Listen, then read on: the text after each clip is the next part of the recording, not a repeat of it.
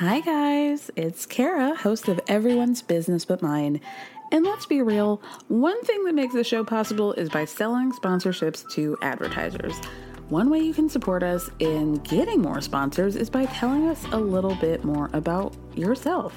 You can do that by filling out a quick survey at the link in the show description. Plus, your answers are anonymous. They'll help us learn what you love most about the show and how to make it even better. The questions will ask you about the things that help advertisers understand the audience. It'll only take a few minutes, and it's an easy way to help the show. So you can find the link in the show description. Thank you so much, and stay tuned for the rest of the show. It's that time of the year. Your vacation is coming up. You can already hear the beach waves, feel the warm breeze, relax, and think about work. You really, really want it all to work out while you're away. Monday.com gives you and the team that peace of mind. When all work is on one platform and everyone's in sync, things just flow. Wherever you are, tap the banner to go to Monday.com. Many of us have those stubborn pounds that seem impossible to lose, no matter how good we eat or how hard we work out. My solution is PlushCare. PlushCare is a leading telehealth provider with doctors who are there for you day and night to partner with you in your weight loss journey. They can prescribe FDA-approved weight loss medications like Wegovy and Zepbound for those who qualify. Plus, they accept most insurance plans. To get started, visit plushcare.com/weightloss. That's plushcare.com/weightloss. I will ask you again, Cheryl. Yes. I've been asking you during the break. I am asking you again. And don't try and cry, because if anyone should be crying, it should be me. This is the situation. Yes. You tell me where you have heard him say, educate me, tell me when you have heard him say racist things. Educate me. Tell me.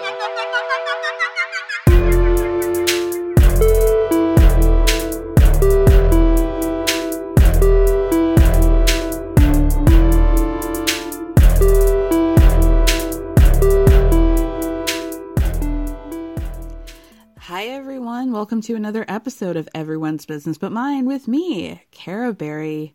Back again, just another messy Monday.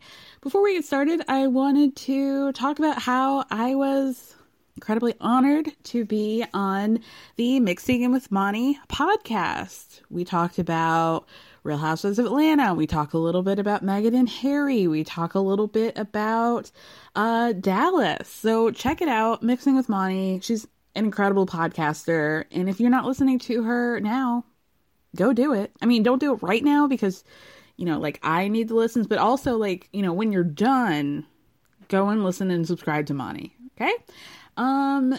Speaking of Meghan and Harry, I feel like, gosh, what a week it's been between the royal family trying to do damage control. We're having, William say that the family is very much not racist. We have Kate out there doing damage control without her mask to try and gain press and headlines. The terrible thing that happened with Sarah, I believe her name is Everhart, where she was murdered by possibly a policeman over there in London, and just like a horrific situation over there. Kate was seen without a mask going to the vigil where then people were arrested for simply trying to stand up for this woman who met a horrific fate. We have other people, other celebrities sticking up for the likes of Piers Morgan. Something that should never happen. I mean, it's giving Kevin Hart defending Ellen last summer is what Sharon Osbourne has been doing for Piers Morgan, but far worse, way more vile, and frankly, a lot more racist. So if you guys don't know, Sharon is on a show, a View type show called The Talk. It's on CBS, and she sent out a tweet a few days ago defending Piers Morgan. She says, at Piers Morgan, I'm with you. I stand by you. People forget that you're paid for your opinion and that you're just speaking your truth.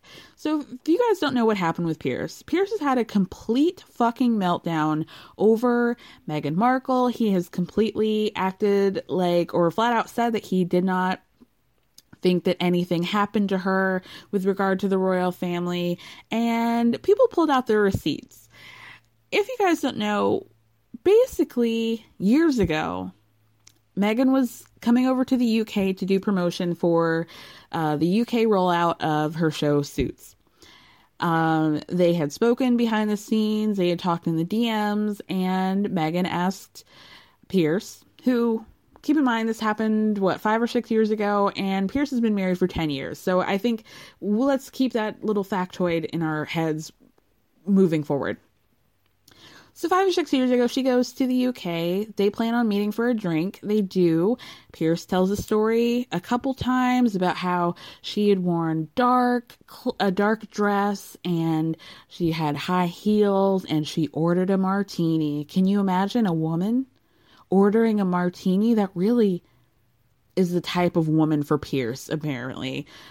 May I never drink a martini again if it is the type of thing that turns Piers Morgan on. So he tells a story about how they had this drink, they had a lovely time, they had a lovely conversation, and then she went off about her day or about her evening, and turns out she was going to hang out with Harry. And Piers never heard from Meghan again. He has been carrying this anger towards her ever since. He feels like she ghosted him. He speaks about it like he really thought that they were going to be something, and yet things changed because of Harry.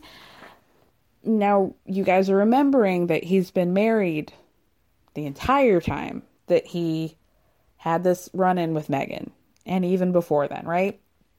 So he's went on a tear on the British show. I think it's called Good Morning Britain or something like that. A very attractive and sexy to me man basically outed Piers Morgan. Is like, you seem like you're very angry because Meghan did not give you what you wanted, and you've been angry ever since. This caused Piers to not only walk out on the live show, but also quit. Now, if that's not a hit dog hollering, I don't know what it is. What is? He really told on himself, and it really has been sparking conversations about men's entitlement and just their sick fixation on women who they feel like they are owed and who do not abide by their whims and their desires. So this brings us back to Sharon supporting Piers. A lot of people correctly said that some of Piers's criticisms towards Meghan have been rooted in racism, and Sharon was pretty adamant about supporting Piers and saying he's not a racist, blah, blah, blah. So this brings us to a conversation the following day that was had on The Talk. It was a conversation had between Sharon and co-hosts Elaine Welteroth and Cheryl Underwood. The clip is everywhere, you guys. If you haven't seen it, I'm not going to do it justice. You really need to watch it. Basically, it starts off with Sharon seemingly emotional and basically telling Cheryl that she needs to explain and that she needs to educate Sharon about why this stuff is racist, what Piers said that was specifically racist, and Cheryl, don't you dare cry because I'm the one that should be crying. Imagine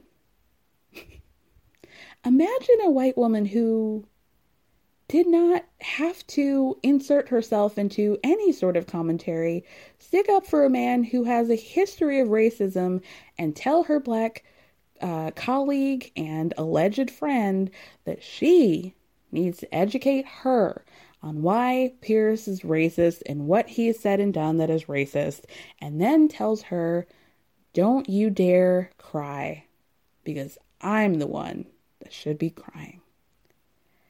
Cheryl Underwood deserves the Nobel Peace Prize for doing what Black women for centuries have had to do, which is to speak quietly and very gently so as not to come off as aggressive, and basically explain to this woman at her senior age why what Pierce did was not okay. And then the backlash came. Thank God, just a wave of backlash. Since then, Sharon has taken a book, a page, a chapter from every sort of like, I'm a victim book. Okay? So this happened 5 days ago. The conversation that happened on the show happened 4 days ago.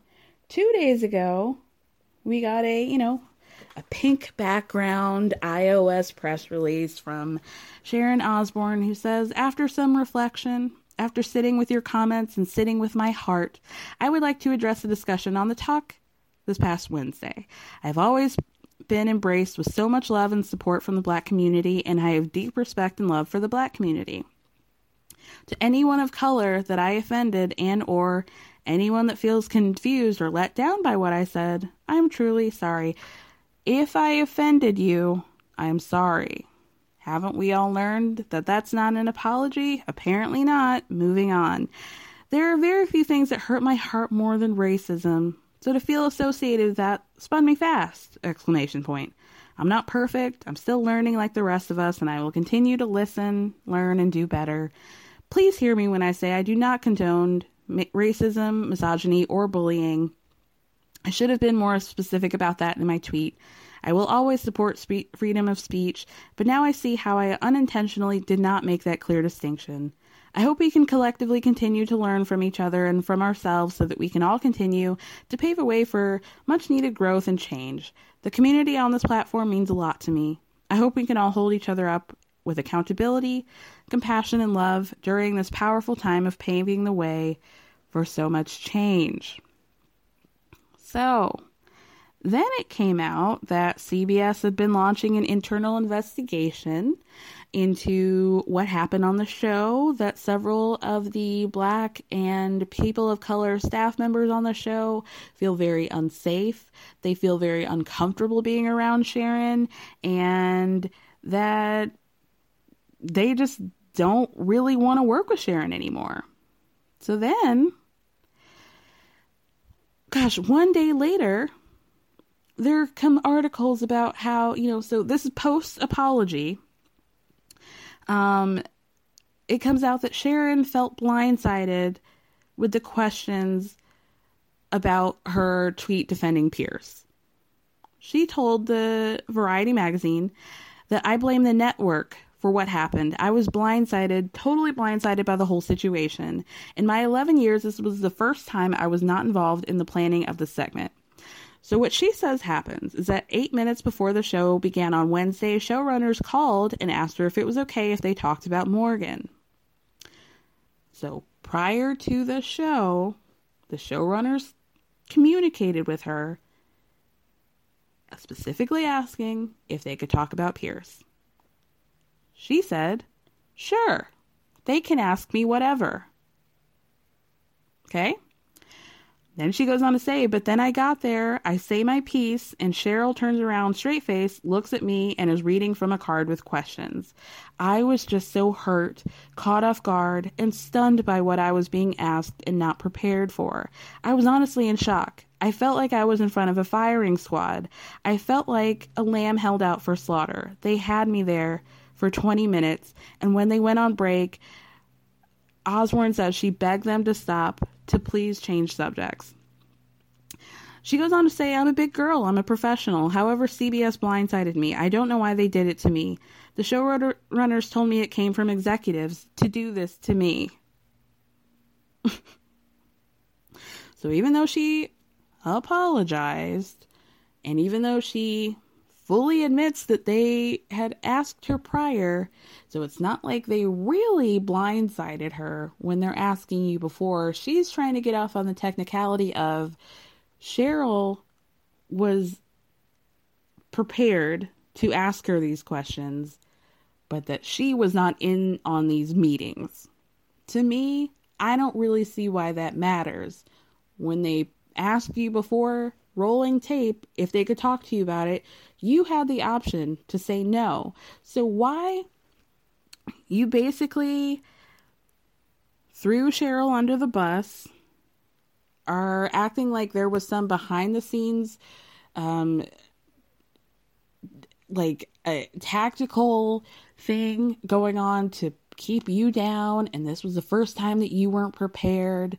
But what did you think they were going, like, did you think that they were just going to ask you these off the dome questions about Pierce? And if so, would that have really mattered? Does it matter that Cheryl had these questions on a card if you already told them that it was fine to ask you the questions?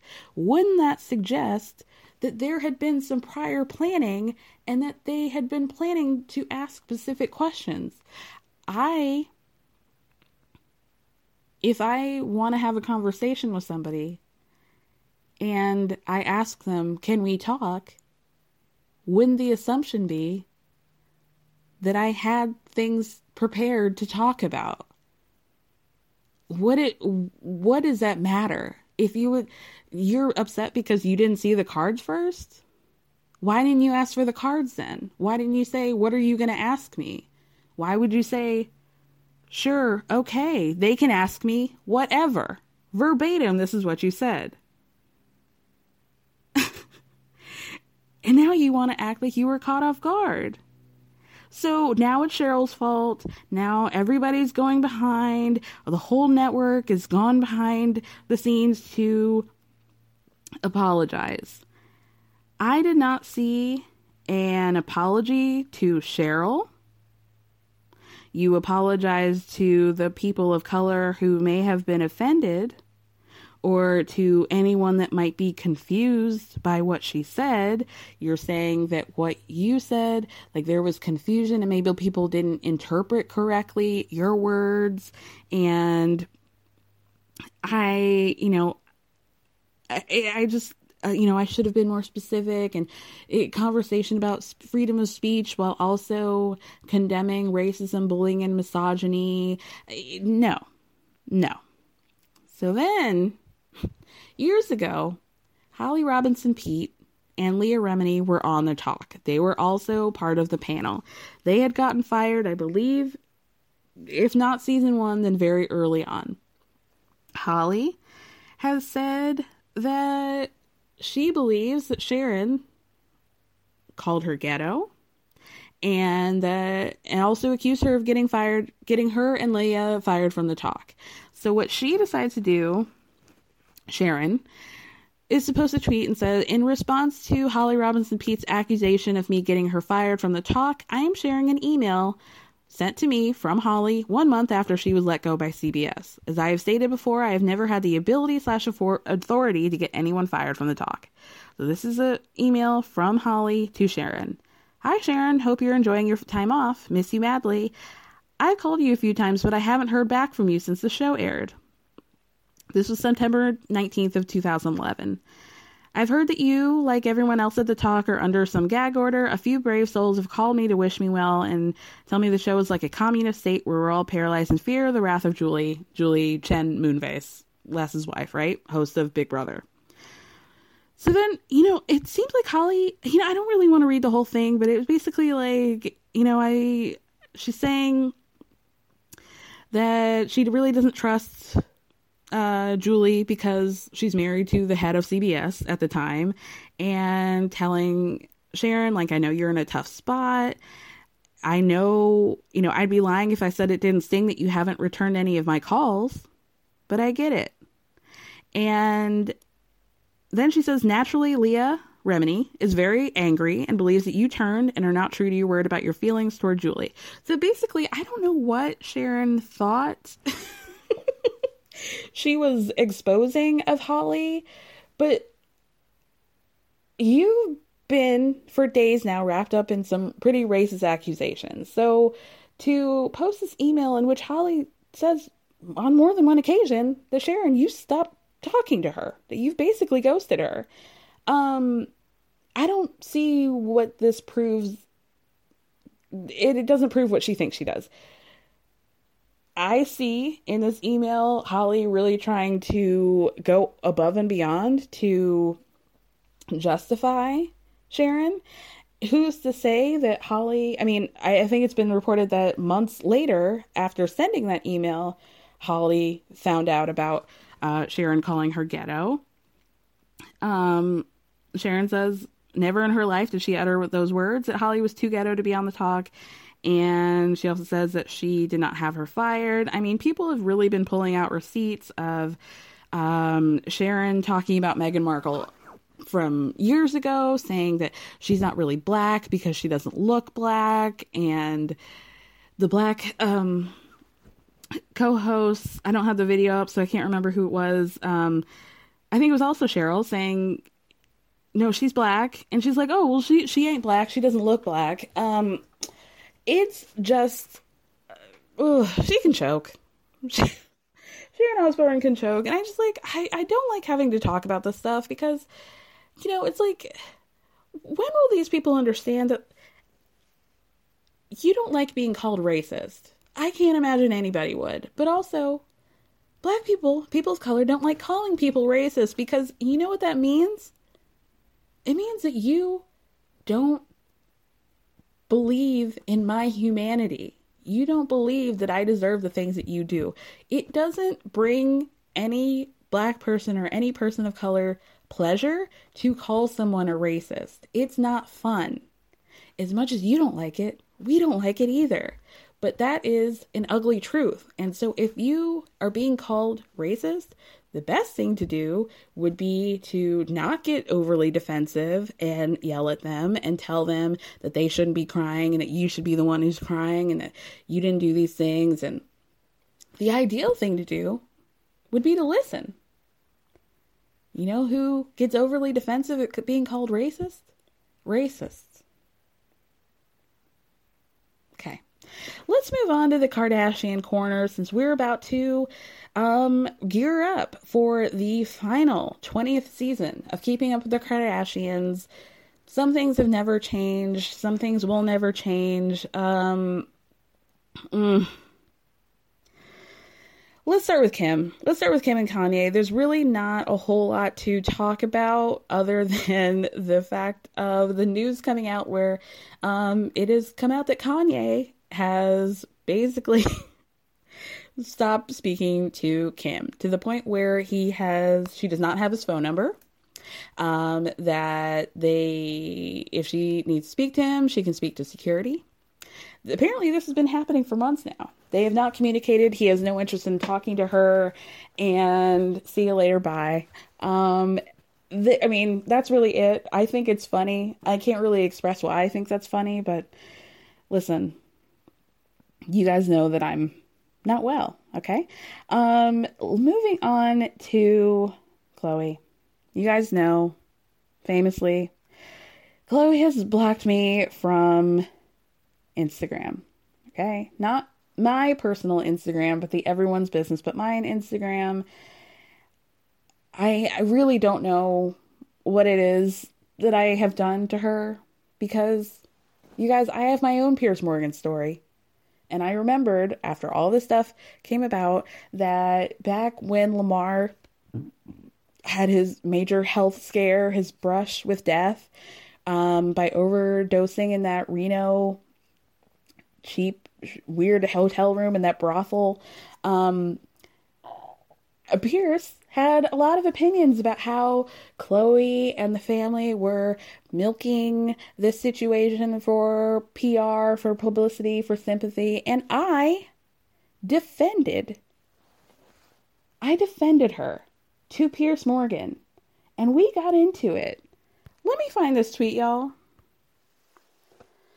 So, what happened was that he wrote this article in 2015 called, and the title of it is Lamar Just Couldn't Keep Up with the Kardashians. Basically, in it, he points a finger at the family and their jobs as reality stars to say that it was a catalyst, basically, for his relapse and his drug issues. Fuck him. Okay? Fuck him. So, because I'll be damned. Like, I don't want to have to defend the Kardashians, you guys, but what I do want to say is that these men choose their own paths. They're doing their own thing. And to act like a man who has had a history of abuse and loss and substance abuse is somehow relapsing because of Khloe, a woman that he wasn't even married to at the time. Well, not technically, a woman that he was actively separated from at the time. Come on, man. Let's stop. Where am I going with this? Oh, Khloe. Okay. So I feel like I should be unblocked because I defended Khloe against this monster. Everything has a thread, you guys. Everything has a web. All roads lead back to that evil Piers Morgan. Okay? And that's a lesson we can all learn. So just block him. Just block him. So Tristan's birthday was yesterday. Ugh. Of course he has to be a Pisces, right? Khloe, and yes, I did have to look through another account because I'm blocked. Khloe posted in a very strange font that I didn't even know that you could do different fonts on Instagram, but here we are. Several pictures of Khloe and Tristan and True. The caption, the ones that are meant to be are the ones who go through everything that is designed to tear them apart, and they come out even stronger than they were before. Thank you for showing me everything that you said you would, for the father you are, for the best friend I have in you. I'm thankful that I can do absolutely nothing with you, and it feels like everything. I hope you know today and every day how loved you are by me and so many. Happy birthday, TT. Welcome to 30. I can't wait for all the memories. This is when life just starts getting good. First of all, I think all of us were very shocked to learn that this man is just now turning 30. Secondly, you know what? She could just keep me blocked. I can't with her. If you want to remain in the throes of this Jamaican dick, that's your choice. You wouldn't be the first one. You're certainly not going to be the last. Okay. Girl. With that being said, it's like, I saw a preview for Keeping Up, and Khloe, there was a short clip in which Khloe was like, oh, I posted a picture of Tristan, or she did something involving Tristan, and she was just absolutely shocked that people had opinions on her relationship. And it's like, ma'am, do we remember what happened 2 years ago? And how you were popping the fuck off on Jordan, and now you just want to be surprised that people are shocked that you are still choosing to be with this man who played the fuck out of you in every possible way in public. Okay, I'm getting a headache. What else? Oh, J-Lo and A-Rod, you guys. What a whirlwind they put us through. I just have to say, she's short. We can, and everybody has cracked jokes all day about the Madison LaCroix from Southern Charm of it all. I feel like A-Rod sticks his penis wherever he feels like it. I feel like the same thing of Jeter. Do I know what the difference is between A-Rod and Jeter? No, it takes me a couple seconds to realize, okay, that's not the one that I think it is. I don't baseball, you guys. I don't do it. I don't know. What I did find interesting is that TMZ reported initially on Friday that they did not know what was happening with the reason for the breakup, and that they had broken up that day. To me, warning bells in my mind went off, because I'm thinking,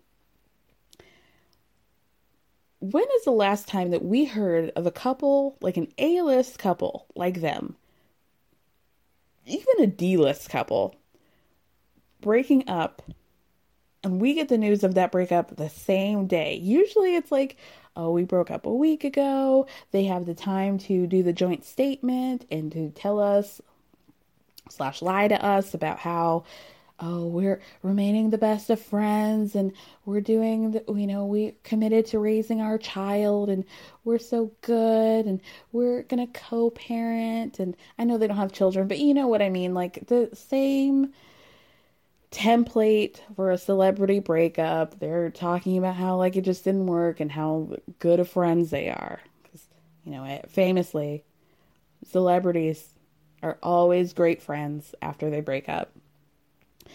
The thing that I found interesting is that how quickly the news came out. And that to me said and signaled mess.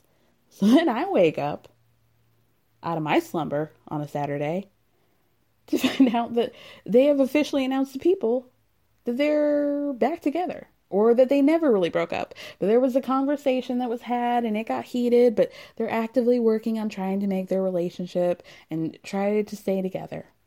And I just want to know what happened. What happened that pushed them to the limit to where that shit came out within hours of the breakup? Who said it? Who let it out? Who let the dogs out? Who? Okay. I gotta go, you guys. I'm just talking. The rest of the episode is a very fun recap of the latest episode of Summer House. One of the best episodes of Summer House, I think we all agree. Wow.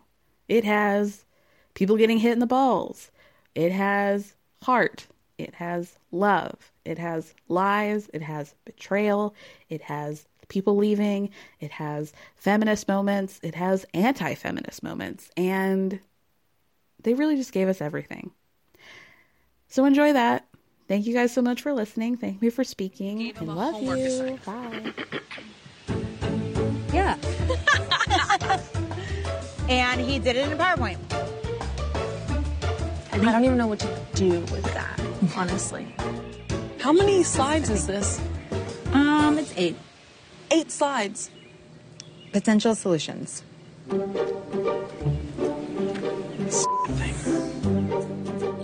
Oh my God, there's graphics too. To a healthy relationship. Okay, so some of these are in bold. Intimacy and open communication, partnership and commitment, support and affirmation, signs of an unhealthy relationship, and this is where the graphics come in. Poor communication, unresolved conflicts, insufficient amount of time together, rules for listening.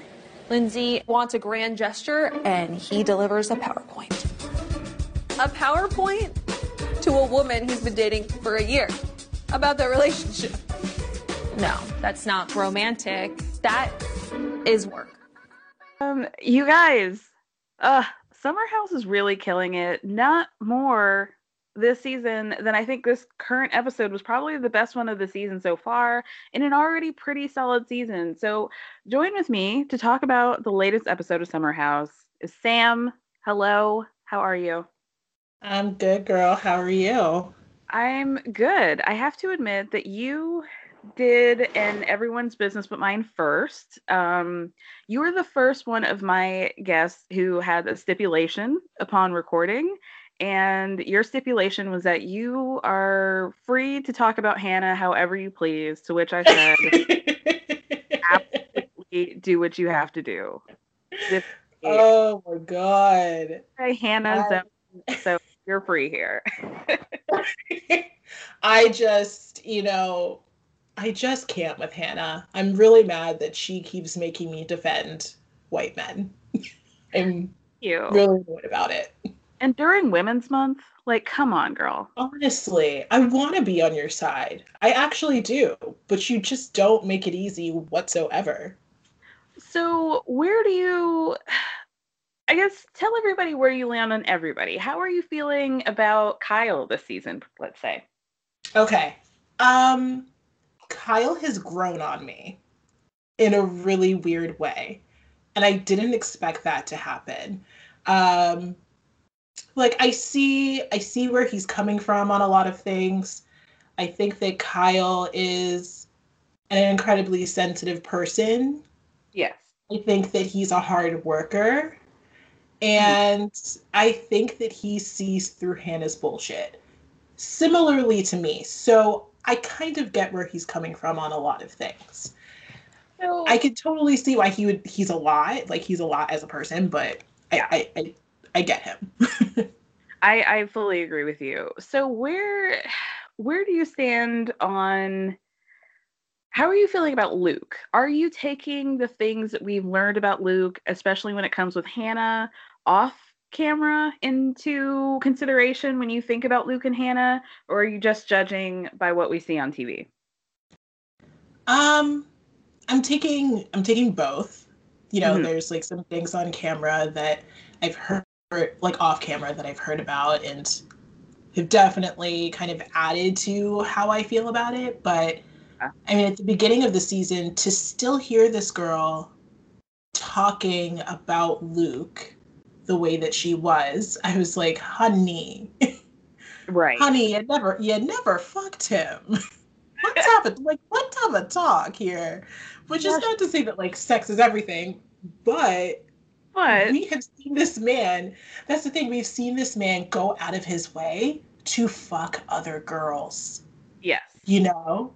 Mhm. And I sort of not.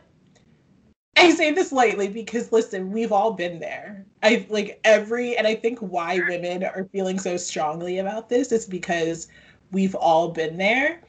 Yes. But I need people to think very carefully. And it's not about whether or not you've ever had a Luke, it's whether or not you've ever been a Hannah.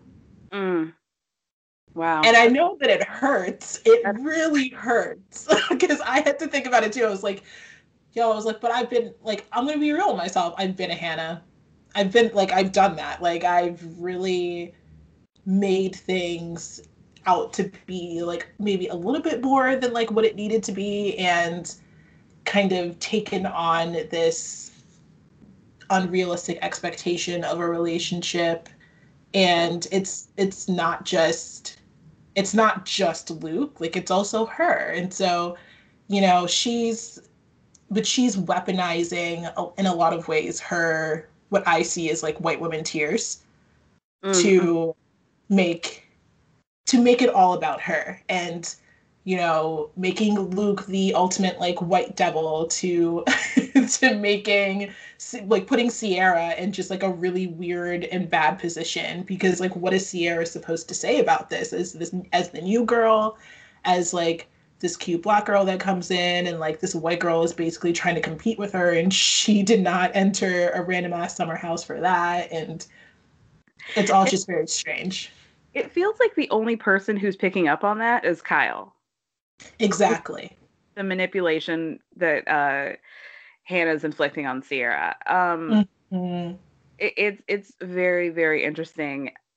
Gosh, the thing that I struggle with most, or the person I struggle with most, I would say, is Paige, because she performs really well on the show, but she does. Her offline podcast behavior is really indefensible and reprehensible. Yeah. I struggle with that.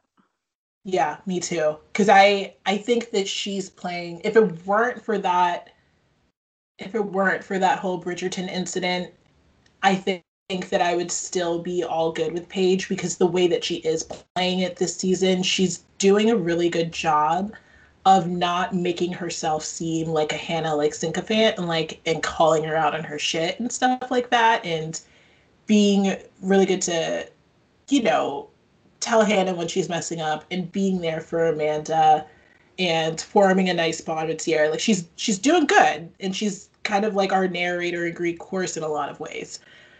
But then you remember that stuff and you're like, oh okay. Like, if it hadn't been for everything else, then, you know, Paige would be on the up and up with me. I know. Didn't we almost have it all with her?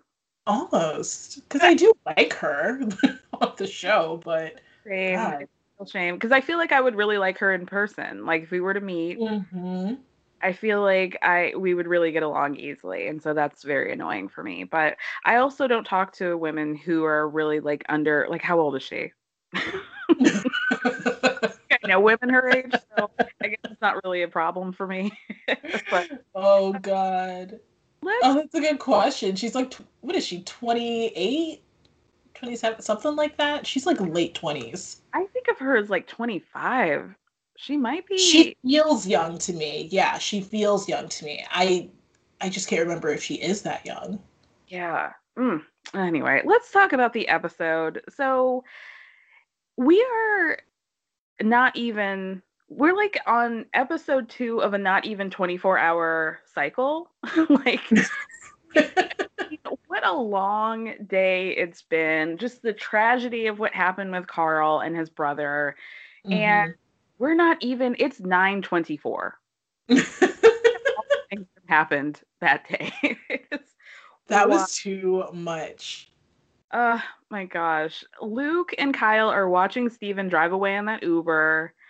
Lindsay is still none the wiser that he's actually packed up and left. She's talking to Danielle, crying in her bedroom about how important her birthday is. And, like, I just want to celebrate and end this day the right way.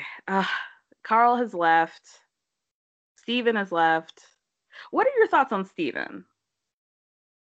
This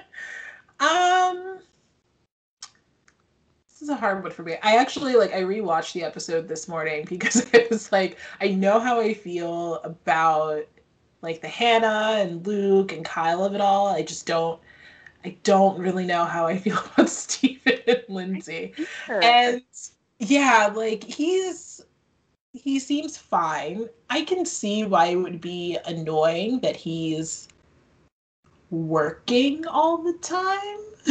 Like on a Sunday afternoon, you're like on the computer and all that stuff. I can see why that would be like, but maybe that just means that you guys need to have like a conversation about your schedules and all that stuff. Like, I don't know. So like, I know that Lindsay is unreasonable. Like, I'm not gonna say that she's not unreasonable. She's super unreasonable. She's also one of the few white girls that I wouldn't really mess with. So, so I'm not, I'm not trying to die. I'm not trying to get her activated. So. I find her absolutely just light, and I find her amazing because she's like a specific brand of crazy white woman that I just love, and I hold them dear to my heart. Like, I genuinely think that she's amazing. I like watching her, and I like all of her actions, even though they are completely unreasonable. And she has the higher standards of anybody I've ever met in my life, especially for a woman in her mid-30s who desperately wants to have a baby, like, as soon as possible. She also has the highest standards. And I love to see it. I love to watch it. I just love to see her thrive. I kind of relate to her on that, so I can't knock her for having high standards. I too have high standards, so I'll probably never get married. So I mean, there you go. Would you rather be perpetually single or have these like high exhilaration relationships like Lindsay? I would rather be perpetually single, actually. I just I think that my personality doesn't bode well for those kinds of relationships because I would it would just be it would tire me out within like a week. I agree. And I feel like she's not even like, let's be honest, like I feel like she's not even getting good dick out of this. And I mean, she clearly loves being fingered, and like you can do that on your own. You don't need it. You don't need a man for that. It's got her a good vibrator too, like a really good one, and she'll just be like, Steven who? Get a Lilo, sis, and see what happens. Yeah. Your whole world around. Honestly, do it yourself, girl. Paige and Amanda are on the couch, and Paige was like, oh shit, I completely forgot that it's actually Lindsay's birthday. Whatever happened must have been really fucked up for him to just leave and move out on her birthday. I mean, my gosh, it's like everybody's confused.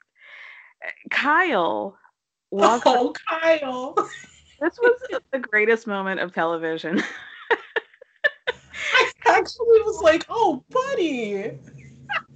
He is red-faced and crying. He's like, this is the worst day ever. He's putting his head in Amanda's lap, and they're like, what's wrong? Kyle, what's going on? And he's like, I just feel like Steven's such a good guy, and I just feel so bad. That is not the direction I thought he was going. And Sam, I laughed so hard. I did too, actually. I was like, Kyle, this is actually like, and this is why I feel like he's grown on me in a weird way, because, I mean, we all know it wasn't just Lindsay, it was like the entire day of like Carl and what happened with his brother, and then this stress, and he was like, I just hate to see like my people hurting like this. Because he's so sensitive, and you can actually tell that he loves Lindsay, he loves Carl, so it was just all coming out in like one go. He loves Stravy, and I don't even think Lindsay loves Stravy. That's true. That's true. Is Kyle an empath? Like, what's going on? He's literally feeling the weight of the world on his tiny sunburned shoulders. The poor guy. Not even some lover boy can fix it. Not another can of that 3.4% ABV spritzer. Okay, speaking of that, I actually found it at my local Acme. Okay. And I was shook. And I was like, you know what? I think that I have to buy some, and I think that I have to try it. Okay. So I got the white tea peach. Okay. And I am really angry to say that it slaps. Really? It's good. Is that the spritzer, or is that just the hard tea? The hard tea. Okay. It's good. Yeah. I'm really annoyed that it's good. I heard spritzers are where it's at. Oh, the spritzers. I like the tea because it's not fake sweet. Because it isn't, like it says, it doesn't have any sugar in it, but it doesn't have that fake sweetness to it. Like a nice little like hint of like peachiness. Because I like white tea, and I like peach, so it was like the perfect flavor for me in that sense. It's very drinkable. Once you get it like ice cold, it's so good. And yeah, it's very easy to drink. I brought some to a friend yesterday, and we drank it on her porch, and she too, another Summer House watcher, was like, okay, I'm really pissed. Like, this is good. I wasn't expecting this. Well, damn, because I have to find it. I'm like trying not to go to Whole Foods these days because it's just like too many people. So I found a bodega that sells, well, it's really more like a smoke / liquor, not liquor because they don't sell liquor in stores, but like a beer place, and they were sold out. Could not find it. So yeah, that distribution storyline must be true because I could not find it. It must be. Yeah, because I went back to Act, because I got this like a few days ago. I want to say on, like Tuesday, and I went back yesterday because I was like, oh, maybe I can like bring more to my friends before I went to go see her, and they were out. So within the span of a few days, they were out. Oh, wow. Gosh, I mean, I would say, like, Kyle, I want you to talk to Bethany, but I don't want anybody to talk to Bethany anymore. No. So, absolutely not. Please, she can't. Don't let her near Kyle and Carl and Amanda. Those sweet summer children. Oh, God. I'm nowhere near Carl Radke, my husband, my lover. Oh, gosh. So Sierra does the one thing that I find absolutely relatable is she calls her friend who's not in the house to gossip about what's happening in the house. Yep, because I would have been straight up on the phone. Right. I'll be like, listen what these crazy white people are doing, yo. Her friend Shannon was so invested. She's like, oh, he left? What is going on? I would have been mad loud about it too. I would have been like, yo, these crazy people are doing. And I would have been really unapologetic about that. Luke is strumming some horrible song on his bed. Terrible. All by himself. So, those scenes kind of cracked me up. I was like, what is this, honey? I'm confused. I feel like Amanda, poor Amanda. I'm a hashtag Batula Hoop. I love Amanda. And I just feel bad for her being like, I'm going to make up with Hannah because I just can't be bothered with fighting with people, even at the expense of my own self-worth. And I just feel for her. She's very stuck in the middle. How do you feel about Amanda?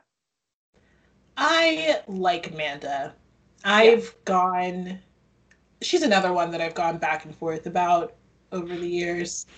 But I think that I feel like this season is showing everybody for who they really are in a lot of ways because they're stuck there 24/7. Yeah. And there's not quite a way for them to,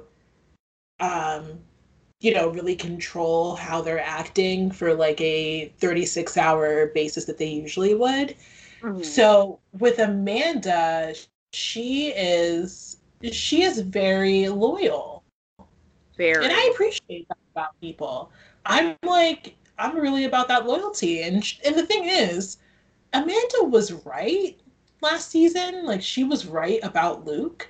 And maybe last season I was annoyed with her in the sense that, like, Hannah needed to figure that out on her own. And Hannah needed to see it for what it was on her own. Yeah. But then now we've seen that Hannah's just an idiot and isn't going to win it on her own. And so she should have just listened to Amanda in the first place.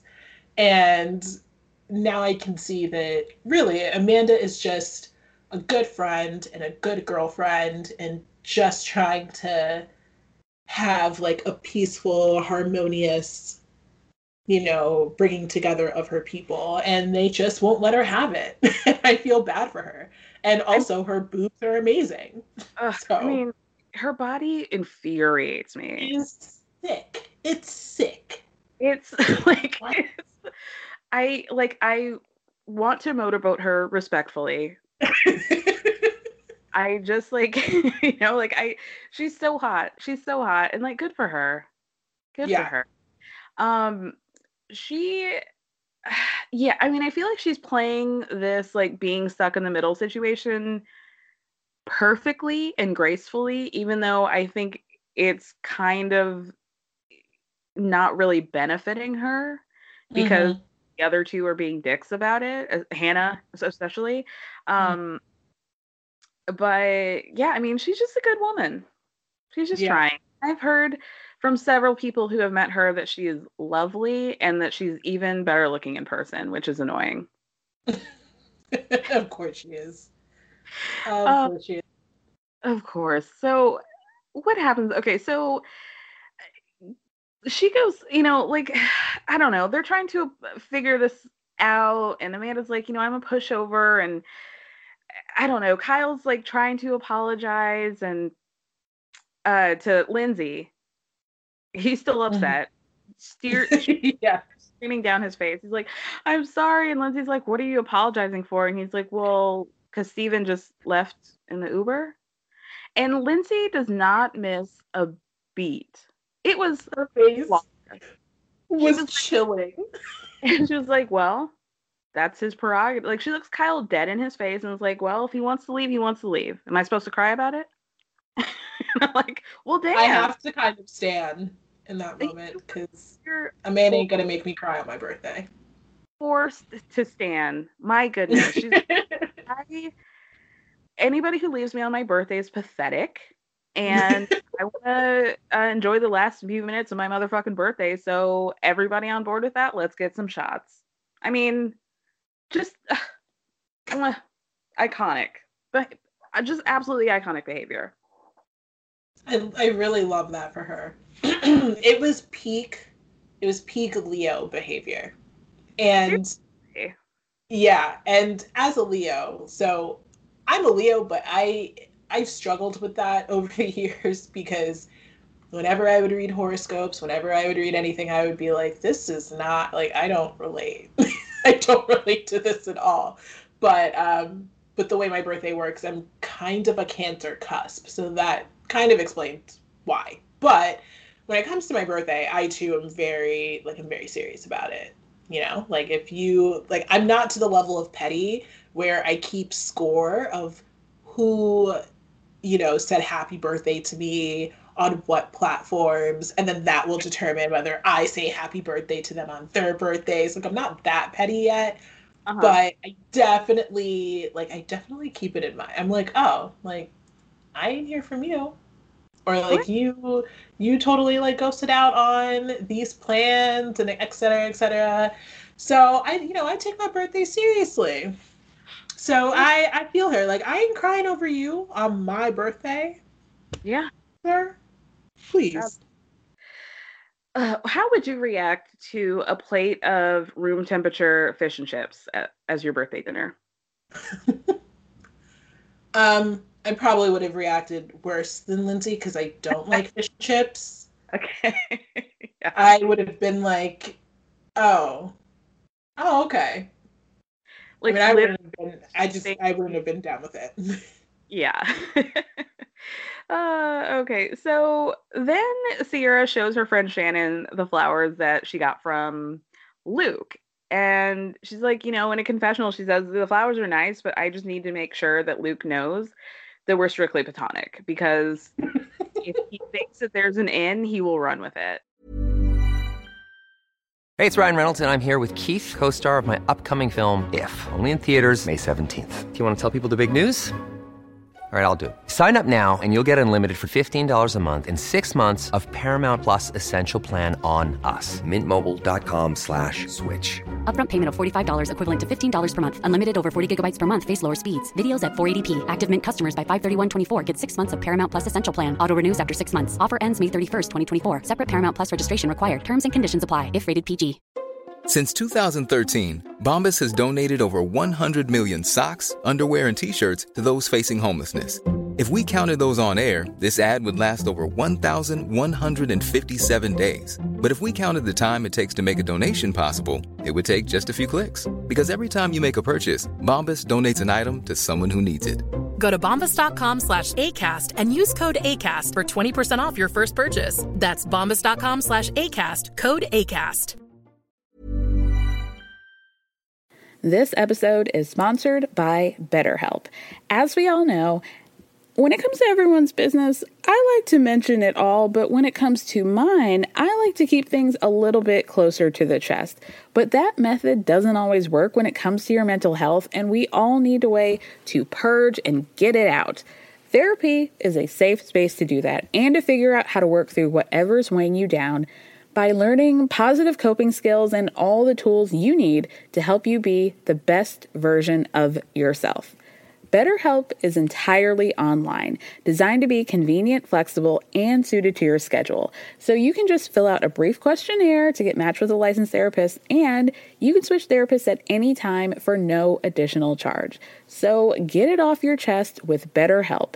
Visit BetterHelp.com/everyone's business today to get 10% off your first month. That's BetterHelp, HELP.com/everyone's business. Do you find Luke attractive? I used to. Yeah. I used to. Last season, I was like, listen, I get why Hannah's like, let me try and smash.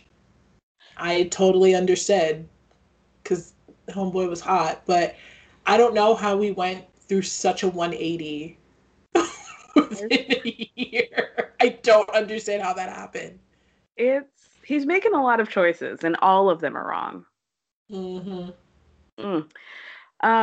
So, gosh, okay, so what happened after this?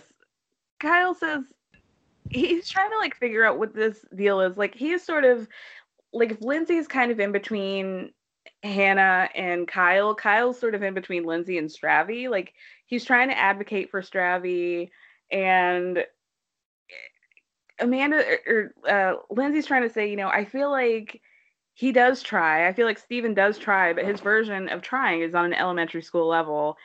And Kyle, like, well, from my perspective, I just feel like he was just trying to make you happy. Mm-hmm. I feel like Paige had a great point. Like, you know how important her birthday is. You're in marketing, you're in the hospitality field. How did you fumble the ball so badly? How did you do that? He was on the right track. That's the thing. Like, he, setting up like a little romantic, little, atmosphere and aesthetic outside. I think it was really just the food. Like, the food wasn't really as thought out. I think he was trying to be sentimental. Yeah. And that wasn't going to appeal to Lindsay necessarily. Yeah. I mean, I think his fatal mistake was saying that I had been working on this all week. She's like, working on what? Finding the listing on Grubhub? Like, what do you mean?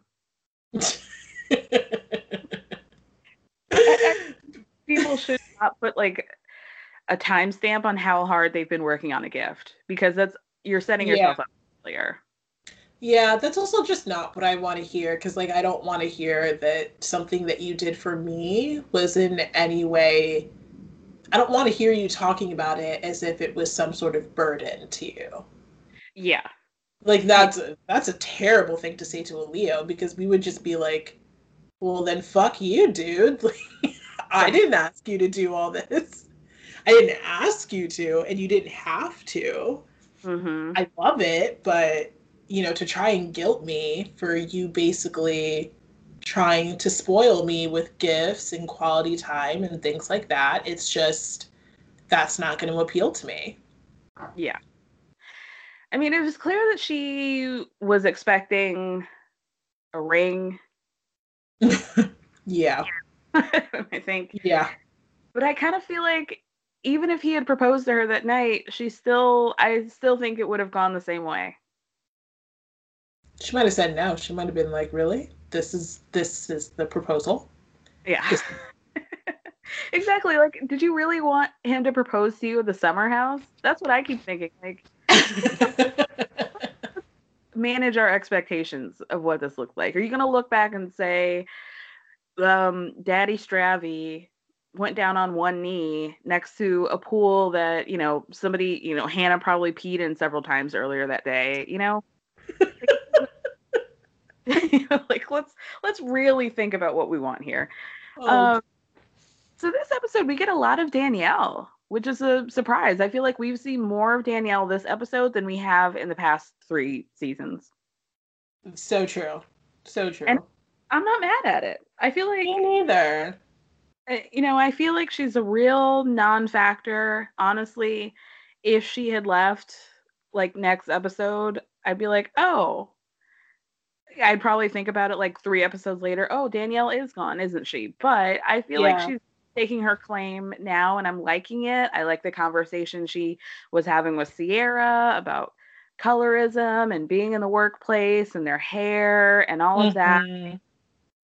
I thought that was really important. And now they're trying to sow the seeds of these new relationships, both with Danielle and the chef guy and old Kyle, aka Des, the guy that Hannah is now engaged to. Yeah.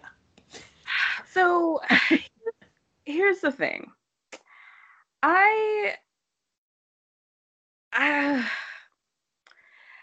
feel like Hannah has come out this week or the past couple weeks by saying, because everybody caught on to the timeline where Hannah had said, oh, I met this guy in July, and then they entered the summer house in August. And, it just feels like Carl said that he felt like there was an overlap between Luke and Des.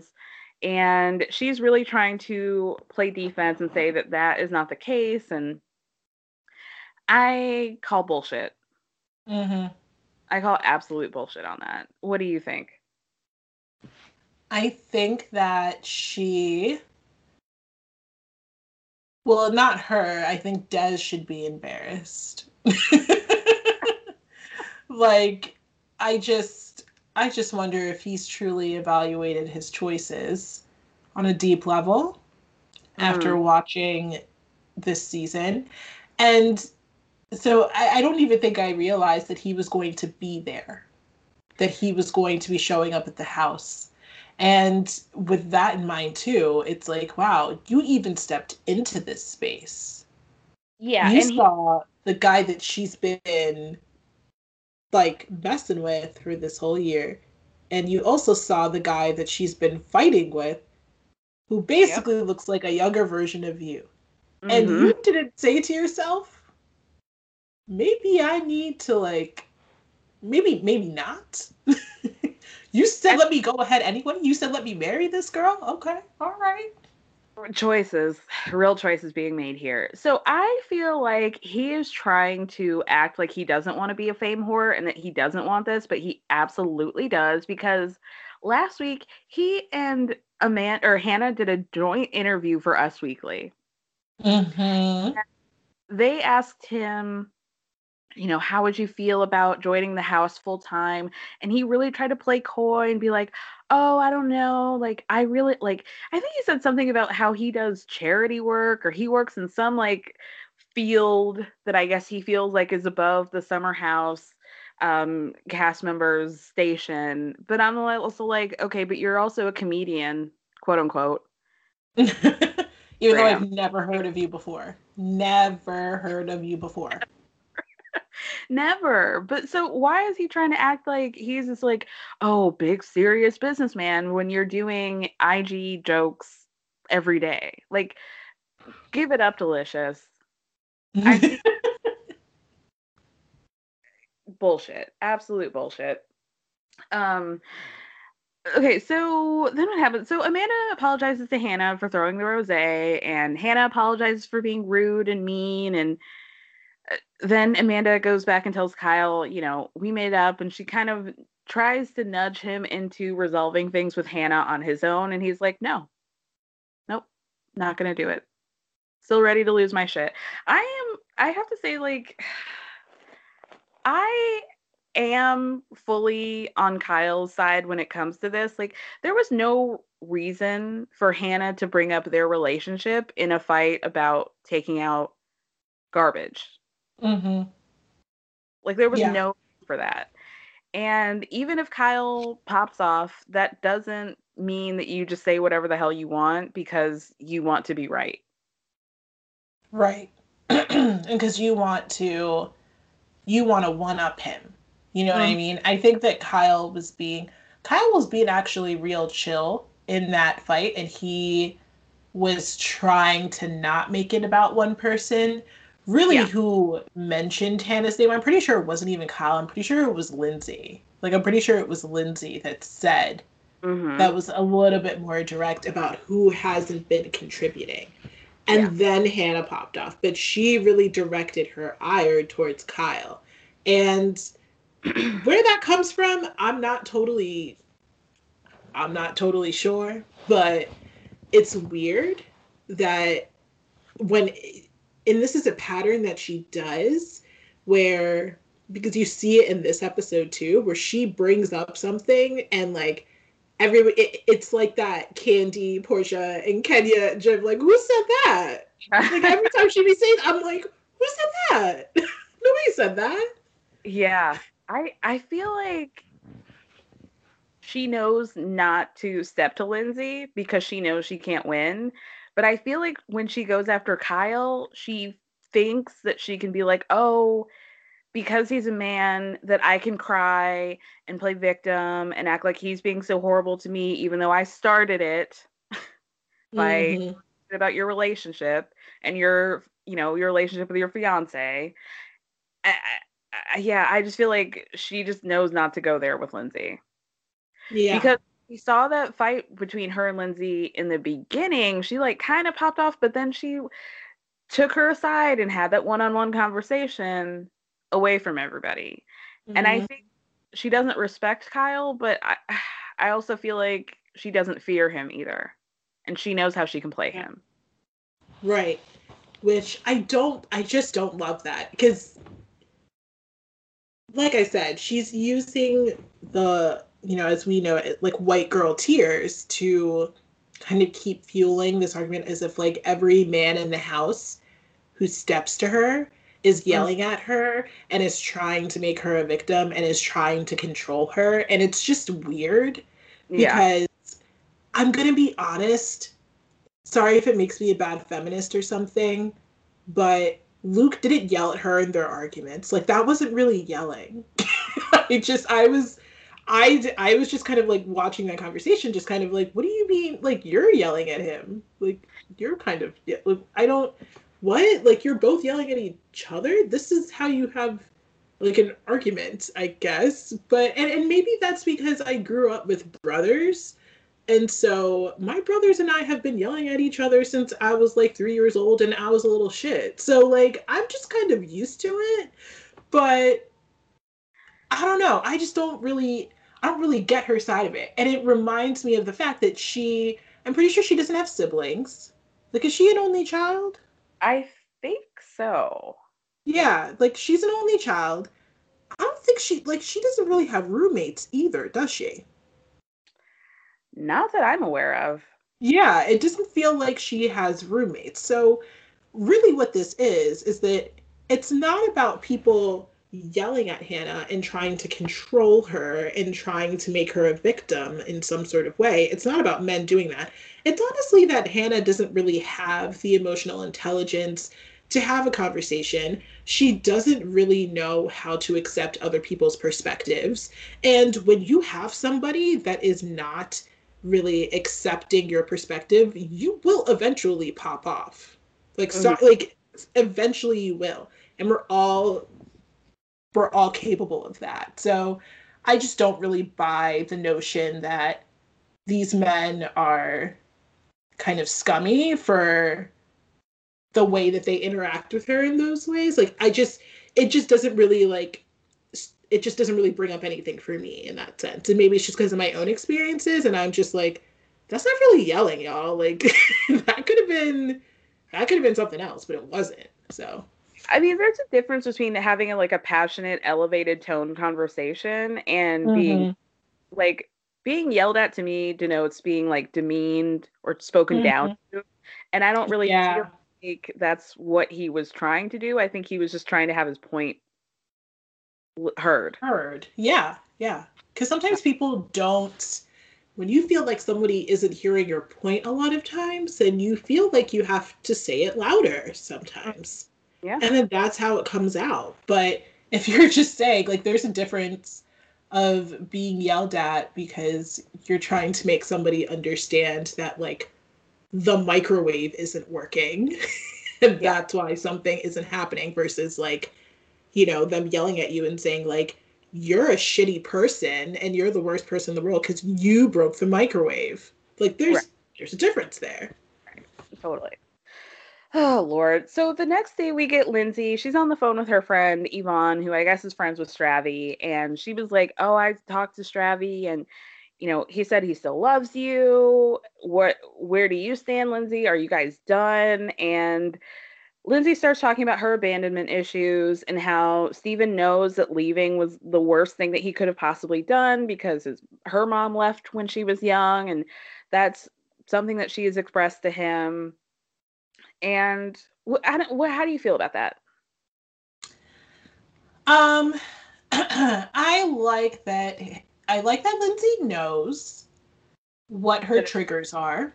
Yeah. Mm-hmm. What I need her to get a little bit better at is having a better understanding of how to, like, work through those triggers in her mind. Because I get it. Like, your mom left you when you were a kid. And I think that actually she's really interesting to watch in that sense and she's always been interesting to watch because of this. Because most of the time what you see in a lot of these reality TV characters is they talk about their dad leaving them, right? And their dad not being very present in their lives. But I think it's a totally different thing as a woman for your mom to not really be there and for her to leave you, and what that sort of means like growing up in your womanhood without your mom to sort of guide you or to be that example for you. And thankfully she had her aunt to be that for her in a lot of ways, but it's not the same, you know? Yeah. And so what I would just love for her to do, and hopefully she go into therapy for that, because we love therapy. And I think at a certain point it can't be like, well, you can't leave me because my mom left me. At a certain point, you can't do that to people. You can recognize that your mom leaving you kind of creates this, we would call it in like cognitive behavioral therapy, like this like schema in your mind of like how your relationships are like kind of function, that if, people will leave me because of, the person that literally gave birth to me did, but you need to go through a process to learn how to combat that, because it's not totally rational. It just isn't. Yeah. So I love that she recognizes it, but she just hasn't taken the next steps to really get to the root of the root and learn how to work through it. Yeah, I agree. She's halfway there, our girl. So I just want to say, every time they show a shot of Sierra's bedroom, I like to do that, like find something in the room thing, like you got from like a highlights magazine when we used to go to the back in the day. Like, yes. Find one thing. And this time I found a single roll of Scott tissue on the ground. Do you think that they're only providing one-ply toilet paper to these cast members at this point? Like, that is a good catch. Imagine living in a house that expensive and having to use one-ply toilet paper. On top of your oven not working. Right. Like the ghetto. The ghetto. So then we get Aunt Rhonda, and she wants the whole tea from Lindsay. Somebody asked a great question on Twitter of, do we think that Aunt Rhonda is living vicariously through Lindsay? Oh, absolutely. Absolutely. Lindsay tells Aunt Rhonda that, I still haven't spoken to Steven. Well, I hadn't spoken to Steven. And then she gives us the whole thing. She's like, I noticed that he deleted his Instagram posts about my birthday, but then like clockwork, he called me a few days later, and we see this whole montage of Lindsay in different outfits and different parts of the house, talking to him on speakerphone. My favorite part, of course, was when she was like, it's like when I say something, it translates in the air to Italian, but you only speak Spanish. It's like crazy couple fights where you have to make these like wild analogies to try and prove your point. It's like, oh man, this is where we're at. What a shame. What an absolute shame. Then we see her getting a bunch of sunflowers, and Stravy left a card that said something about, flowers represent new beginnings and blah, blah, blah. And okay. I don't know. We saw the, I forgot, I mentioned this earlier, but we saw the scene of Hannah and Des. And she's like, I felt over explaining this whole timeline. And I wonder if she knew that people were talking about it when she filmed that confessional, or if she knew that she was going to have to run defense and be like, oh, he slid into my DMs, but I didn't do anything because I didn't know where things were going to go with Luke. And I just feel like that is such bullshit. Yeah, I know. Bullshit. And I also noticed when she went out into the balcony to talk to him, like, why are you hiding, girl? Why are we having conversations? Is it because you don't want people to know that 72 hours ago you were crying to everybody about how Luke has betrayed you, and now you're talking to old Kyle 2.0? Okay. We see you. Yeah. I love the scenes where we see what the cast are doing all day, because editors are really trying to draw this line of delineation between like how hard Danielle is working and how Kyle's trying to get distribution, and Danielle's talking about historical data, and then we see Hannah and Paige in bed, and Paige is talking about some psychic that DM'd her and told her that Perry wasn't the right man for her. But like, let's be real here. I'd rather be in Paige's position. Like, I would want to talk to a psychic in the middle of the day with my pajamas on at 1:00 in the afternoon. Absolutely. I want to like who? I'm a Danielle, but I would love to be a Paige. Exactly. So then we get this like heartfelt scene where Sierra and Paige or Amanda are all by the pool and they're talking about their moms, and Sarah starts talking about her father and the drama between she and him, and how her parents got divorced, and when her dad got remarried when she was 14, he basically kind of gave she and her sister an ultimatum. And when he didn't like what he heard, he uninvited them to the wedding. And she felt like her dad really chose the wife over them, and how it really messed her up, because that was like the integral high school period where she was dating and trying to figure out men, and how her dad just wasn't there. And just really sad. Mm-hmm. Really it was. To see her cry like that. Ugh. Imagine your dad marrying a pick-me like that. Right. Your kid doesn't like, so I'm gonna like disinvite her from the wedding. Sir. Mm-mm. How dare you? Could you imagine? I would be so pissed. I would be so pissed. Lame shit, dude. She's going to therapy now, so big up for that. Thank God for growth. I loved that. I loved how she talked about therapy a couple times in this episode. Mm-hmm. And I was like, okay, Sierra, I see you. Just as I was saying with Lindsay, like, there's the complete opposite, that she recognizes that, like, maybe she needs to not bring this baggage and use this as an excuse. You see what I mean? So, like, Lindsay needs to get to that Sierra level of recognizing, this is my baggage that I bring in, and it's a part of my story, but I don't need that to be the excuse as to why every single relationship doesn't work out. And I also love that in the moment she's sitting there in the confessional like, shit, do I have bad taste in men? Because that's a bitch that knows how to reflect and evaluate herself. Yeah. I appreciate it. Like, no, I don't have bad taste in men. Wait, do I? Me. That is absolutely me. It was so relatable. So then we get some more drama with Kyle and Hannah. I was a little bit confused about this.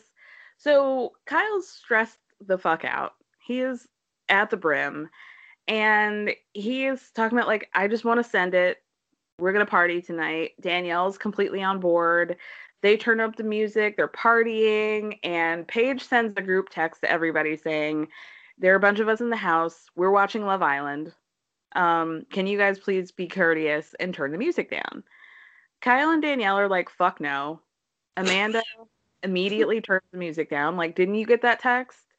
And it starts a brawl. So kind of like Kyle's sort of doing the thing that Hannah was doing with Lindsay and Kyle, like, where Paige is the one who started it, but Kyle only seems to be mad at Hannah, even though she literally didn't say anything about it. Yeah. I thought that was very weird. He's like, kind of weaponizing the fact that he works hard. Like, some of us work hard in the house to be able to enjoy our weekends. It's not like we're not all podcasters and, whatever. So later, this was so funny, seeing Lindsay, Kyle, and Danielle all talk about, like, drunkenly, talk about how they are. God, I don't. Because they're able to get drunk, but they also help around with the house. And Kyle was, like, fully Gen Z, like millennials versus Gen Z, like those Gen Z girls, Paige and Hannah and Sierra. I haven't seen Sierra wash a dish since she's been in here, and fuck Hannah, and they don't do anything. Nobody does anything for them. And as Hannah's walking up the stairs, they immediately transition to working out conversations and I was dying. I was like, this, like, we've all done this. This is the most relatable shit. Like, we've all done this, where you just have to like pivot real quick. And then the card that he got me was like, wow. Like, it don't make no sense. So fun. Oh my God. Was not fooled, because it feels like even though that house is big, it's designed very weird and in a way where everybody can hear what everybody's saying and doing at all times. That's the sense I've been getting, that there's like a lot of echoing in the house. Yeah. And honestly, can always hear everything. Yeah. Makes for the perfect reality TV house because there are no secrets. Love that for us.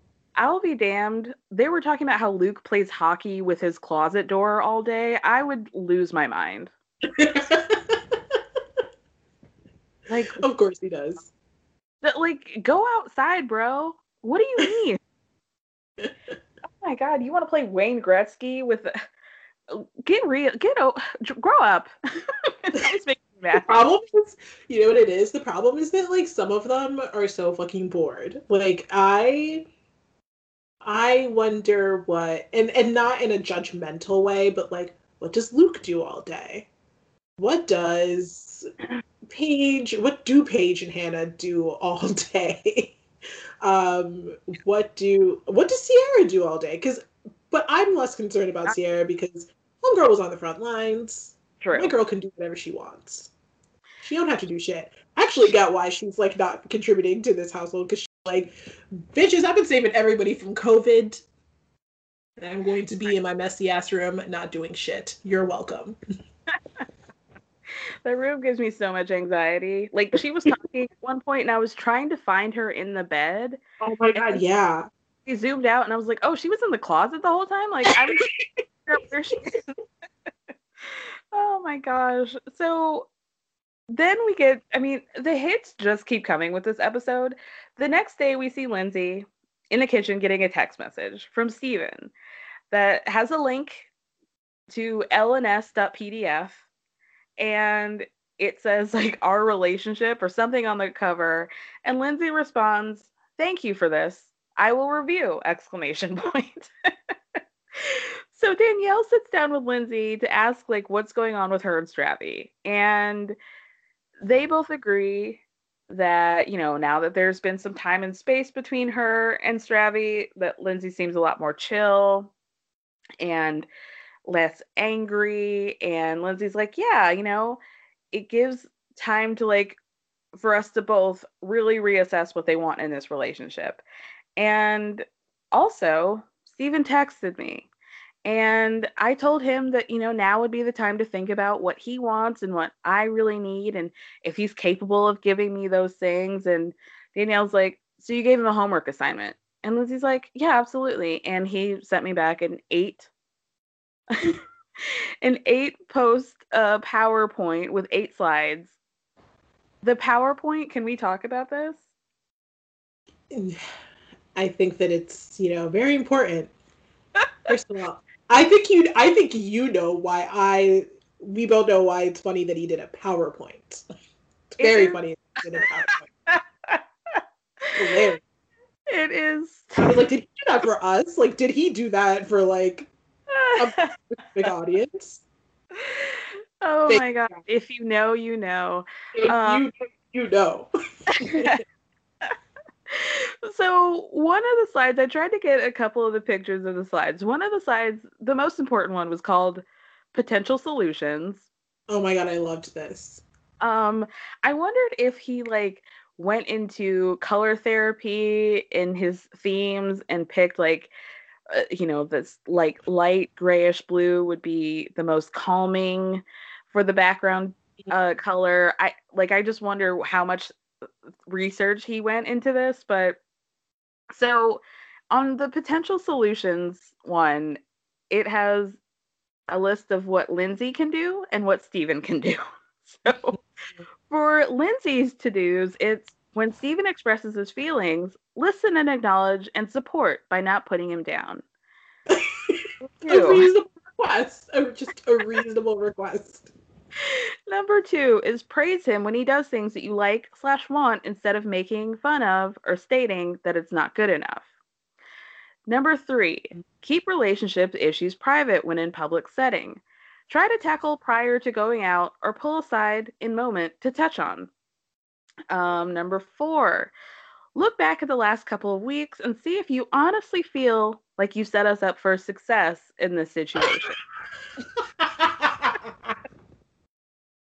That one did get me because that was the one I looked at and I was like, what does he mean? I actually don't understand that one. Well, to me, I thought that was like, he was talking about like she made him go into the summer house and he's like, really think about whether that was a good idea for us.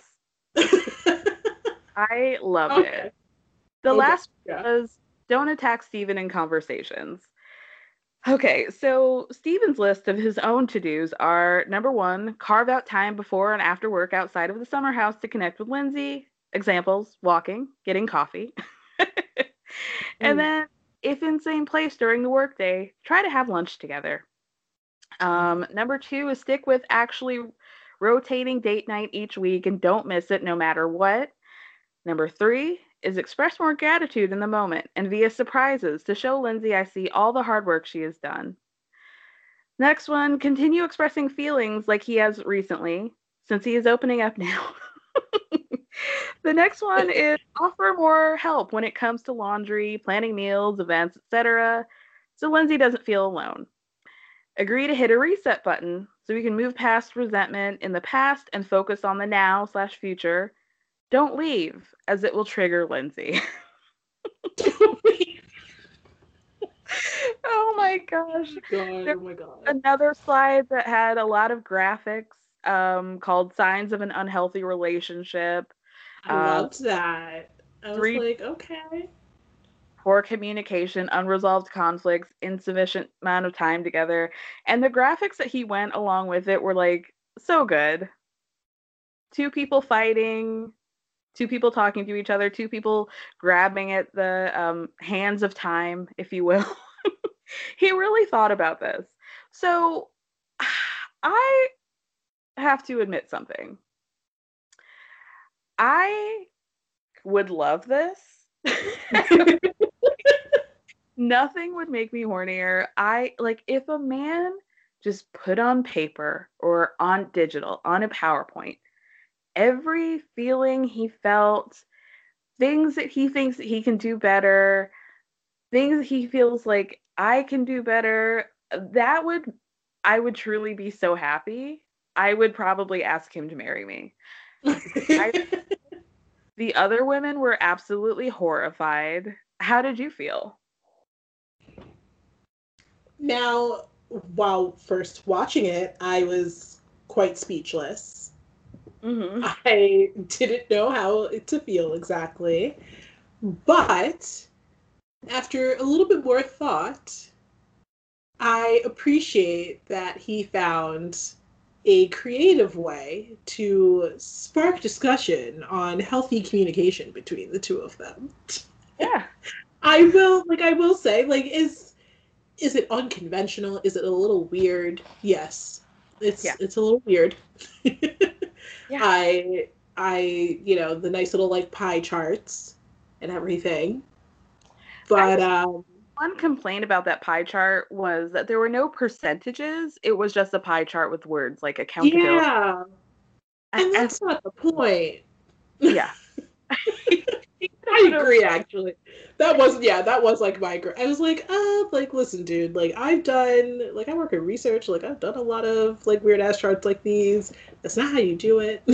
Yeah. What story are we trying to tell with the pie chart? Maybe we could have worked this out and you could have put percentages of what you think is contributing to the relationship. 50% of our issues are contributed by this.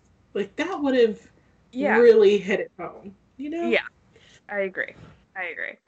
I give the pie chart or the PowerPoint a B. I give it a solid B. Yeah. But yeah, I mean, personally, like, just the thought of a man putting down in writing on record everything that he For the record. For the record. We can go back to this. We can review it later. And this is why I'm single, obviously. Like, I'm hearing myself now. And I recognize that. But personally, I would love it. I would absolutely love that.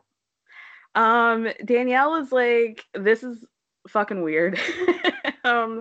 Lindsay keeps trying to advocate for Steven by saying, like, he's in marketing, so this is how he thinks. And it's like, well, I mean, he's also a human being. He's not a robot. He speak from his mind. Danielle says, you know, I love Lindsay, but I think that this relationship is going to be a project. If she continues, that Lindsay is going to continuously have to manage, like, micromanage, and I just don't see how that's sustainable. Sometimes it takes your friends to put it in perspective, because I actually totally see why she would say that. Because it's not like there's always going to be something where she feels like she needs to make an edit. You know what I mean? It's like a continuous edit. And it's just this ongoing project that she is just going to have to always manage and always be keeping an eye out for. And that just sounds exhausting to me. Yeah, I mean, if they make it seem like he's so much younger, and I think he's only 2 years younger than her, but to have to hold somebody's hand through your relationship to, like, continuously teach them what you need and what is enough is not fun. But in my mind, like, I'm reframing how I would like to be proposed to, and I really would like a PowerPoint. Kara. Oh God. Love it. I would love it. So then the girls decide to have, like, a day party in the backyard, and Luke gets so excited. He sets up a system to bring the drinks down from the kitchen to the backyard, and it was just very Luke. Like, it seemed a good idea, but the execution was lame, and it was ultimately dissatisfying. He was so excited. He's like, guys, it's like the VIP.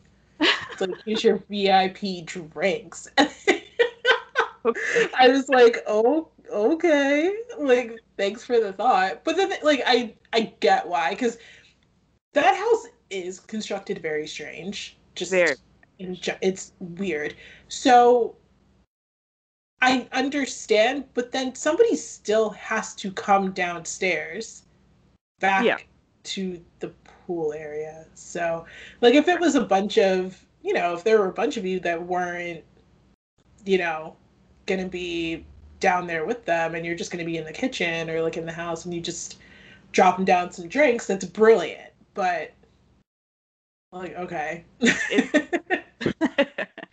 So Kyle's, like, in a petty mood, right? And he's still hot from the fact that Paige told them to put the music down. So he's, like, from the balcony, like, oh, you guys better keep the music down.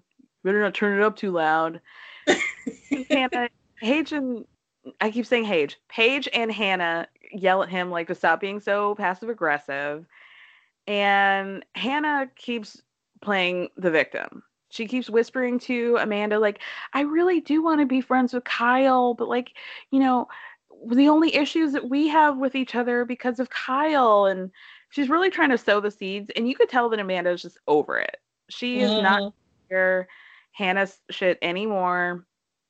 And she's like, Kyle's trying to be protective of me. And I'm emotionally drained of trying to be in the middle of you. But, she's like, you can't be my friend this way because I'm going to marry this guy. And you can't fight with the person I love. and still try to remain friends with me. Normally, I would find this feeling a little bit pick me, but she does have a point. Like, she does. You have to, you don't have to like him, but you have to respect that they have decided to marry each other, and that's a fact. Like, do you expect to still remain friends with somebody if you're continuously fighting with their partner? Like, it just isn't gonna, and you're not gonna be when they choose. Yeah, because I think that, you know, Hannah and her weird ass mind thinks that if it came down to it and it came down to an ultimatum, that Amanda would pick her over Kyle. Yep. But, like, even if I was Amanda, I wouldn't pick Hannah over Kyle, because Hannah has shown her loyalty at the end of the day. And within this whole, you know, Kyle versus Hannah situation, Hannah feels like it's okay to go scorched earth and, like, by extension, insult Amanda in order to get at Kyle. Because, and like, we're not going to pretend, you know, to, you know, shout out to Paige within that, that whole argument, that that's not what Hannah intended to say when she said, you're not going to yell at Amanda the way that you yell, you're not going to yell at me the way you yell at Amanda. But we know what that was about. We know what she was implying. We know that that was basically shade. Like, you know, you're a doormat. Your man yells at you a certain way, and I'm not going to be that doormat. And listen, like, if you have a problem with our dynamics, then you have a problem with our dynamics. But say that to me. Don't try and do that in some, like, shady-ass way during an argument in front of all of our friends. Because that's not cute. Yeah, Hannah completely meant what she said. Paige to get her out of it, but that wasn't the case. And for Paige to be like, oh, you guys got triggered by what she said, like, yeah, because she said exactly what she meant. Like, you're trying to clean this up and make it like a slight diversion from what she said and what she meant, but that wasn't the case. And Hannah just shut her mouth up to try and get out of it, but she knew. She knew what she there was a very funny moment where who gets up? They're sitting on those inflatable couches. Was it Hannah that got up or Paige? Hannah gets up. Hannah gets up. And Lindsay just tumbles back into somersault. I need something of that, because that genuinely gave me, like, a joyous chuckle. I was like, oh, that's funny. A full-on barrel roll, and then inflatable couch landed right on top of her, like she was a Wicked Witch. Like, it was amazing. It was so funny. Oh my gosh. At that point, Hannah's telling everybody about the PowerPoint. Paige is disgusted. Hannah's disgusted. Lindsay's trying to say, you know, he's a marketing man, and that's how he gets his feelings down. And they were like, okay, so where are you and Steven going to go from here? And Lindsay says, you know, I recognize that Steven's trying, but I don't know if I have the patience to wait on him. And it's like, yeah, don't. That's fair. Yeah. Luke tries to get all existential, and he's like, you know, the best relationships are the ones where you guys go through the fire and you guys come out stronger.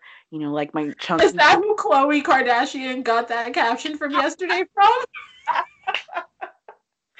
Right. Like, ew. Luke and Khloe been, like, talking on the low? What? That's funny. And that's just me. Oh my gosh. Yeah.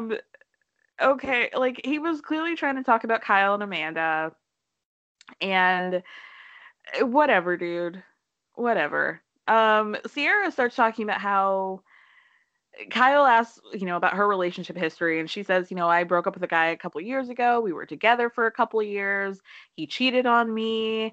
And then she basically admits in a confessional that Luke was kind of a rebound from that relationship. As it should be. As it should be. Imagine, like, going up to Minnesota to meet a guy's whole family, and that's your rebound. That's tight. That is a tight rebound. That's quite the rebound. I mean, rebounding with a himbo who like really wants to ingratiate you into his family, like that's got. I love that for her, and like he was cute back then. He was like real good looking, and he's got the motorcycle thing going for him. That was probably like a hot rebound for her. And we've also seen through his interactions with Hannah and whatnot that he likes to be going down on girls. He let him sit on his face. So, we gonna give Luke that. We love that for him. We love that for him. So Kyle then does a weird tactical move by apologizing to Sierra for the night before. Even though she had nothing to do with it, really. And so he and Danielle start talking about how hard they worked during the week and how they just wanted a break. And Hannah's like, well, why don't we just stop judging people for how hard they work? Which is fair, but it's like, I just don't want to hear it from her. Kyle asks, like, what's up your ass? And Hannah's like, oh, I would say something up my ass because I feel a lot better right now. Okay, Hannah. Everyone's just kind of quiet, like, it's like crickets. That was a flop. Then she has the audacity to tell Kyle that she never talks about their relationship. Amanda and Kyle's. I hate this kind of shit during an argument.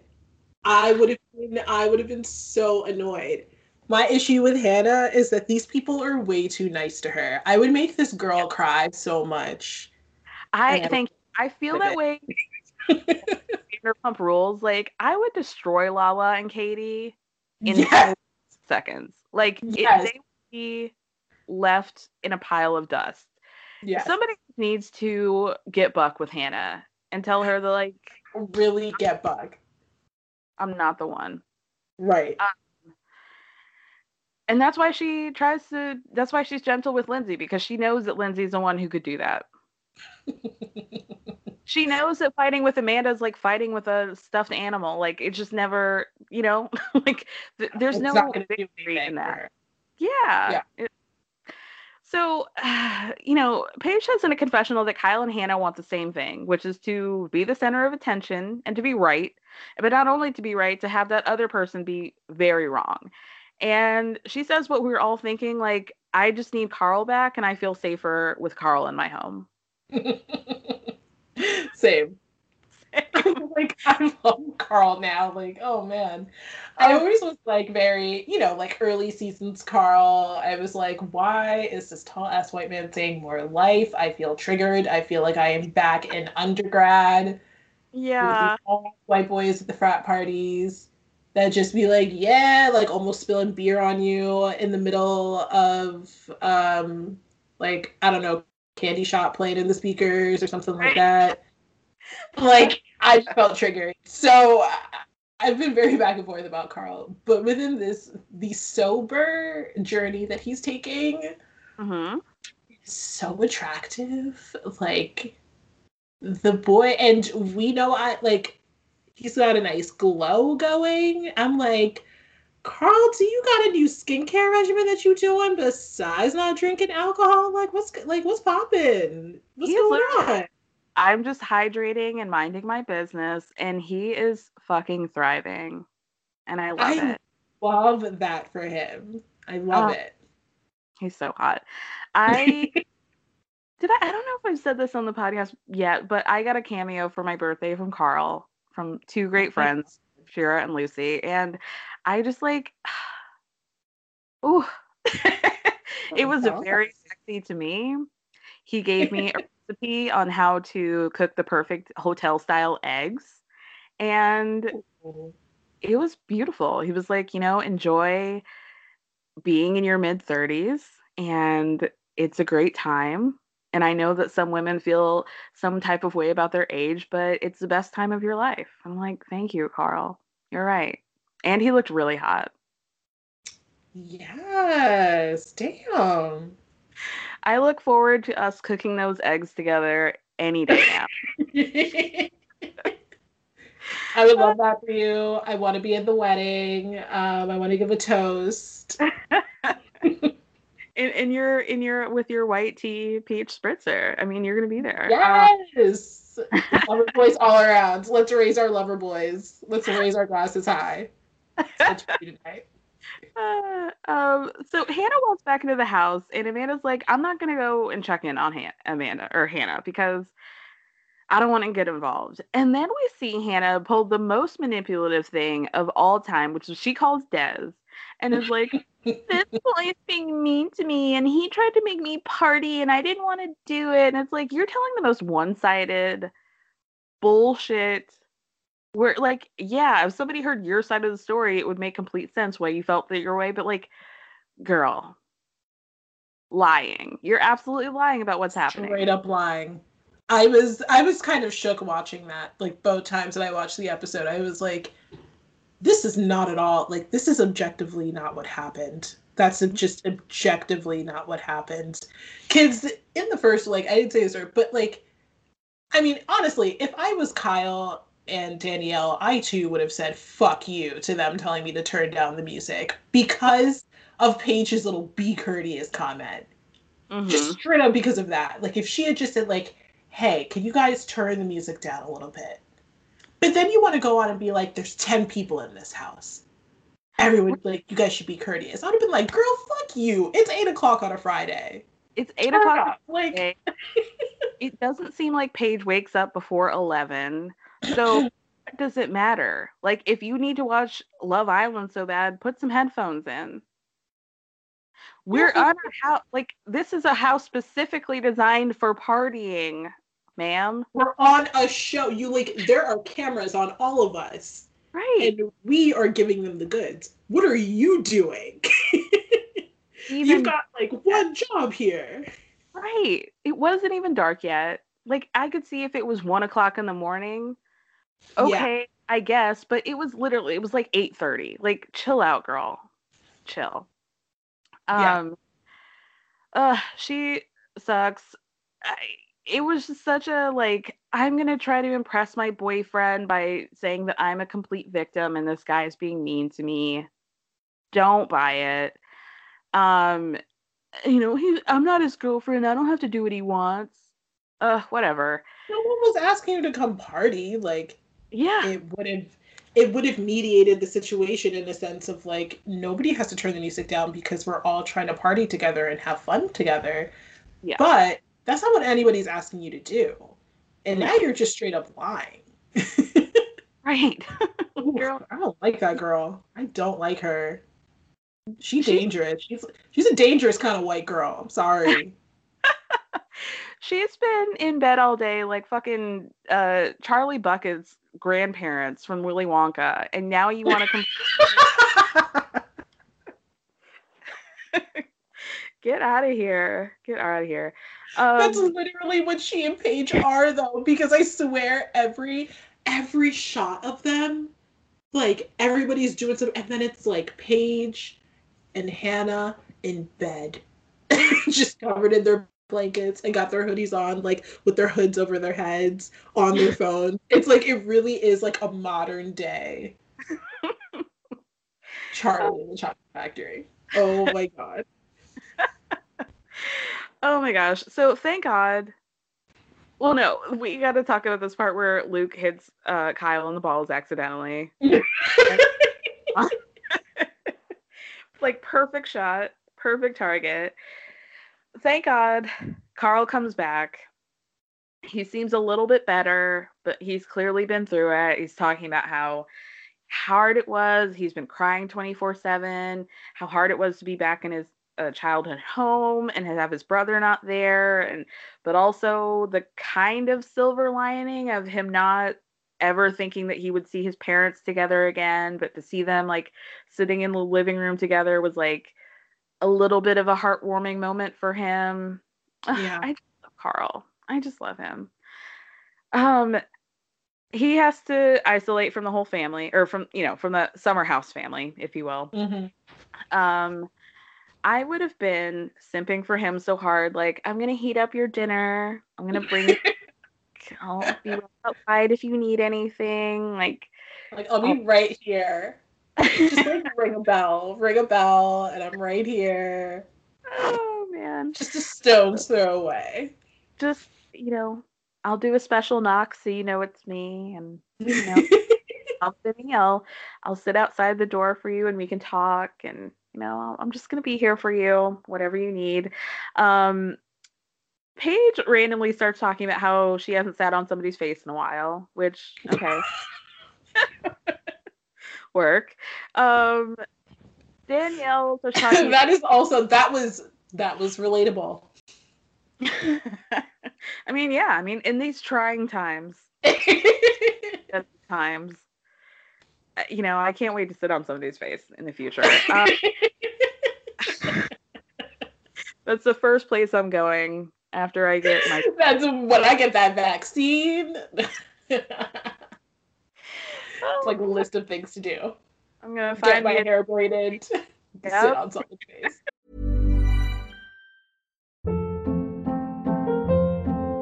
Hold up. What was that? Boring. No flavor. That was as bad as those leftovers you ate all week. Keke Palmer here, and it's time to say hello to something fresh and guilt-free. HelloFresh. Jazz up dinner with pecan-crusted chicken or garlic butter shrimp scampi. Now that's music to my mouth. HelloFresh. Let's get this dinner party started. Discover all the delicious possibilities at HelloFresh.com. Hey, it's Paige DeSorbo from Giggly Squad. High quality fashion without the price tag. Say hello to Quince. I'm snagging high-end essentials like cozy cashmere sweaters, sleek leather jackets, fine jewelry, and so much more. With Quince being 50 to 80% less than similar brands.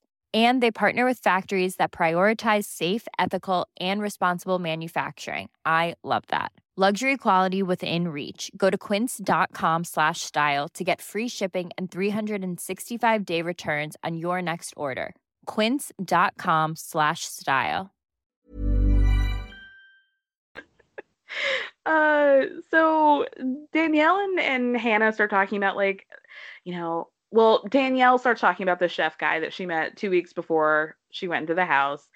And Hannah's like, oh, yeah, like I also met a guy 2 weeks before. And, I just feel like things are really going to go somewhere. And I just wonder, I wish that they had asked people more about that. Like, what are y'all's feelings about this new guy?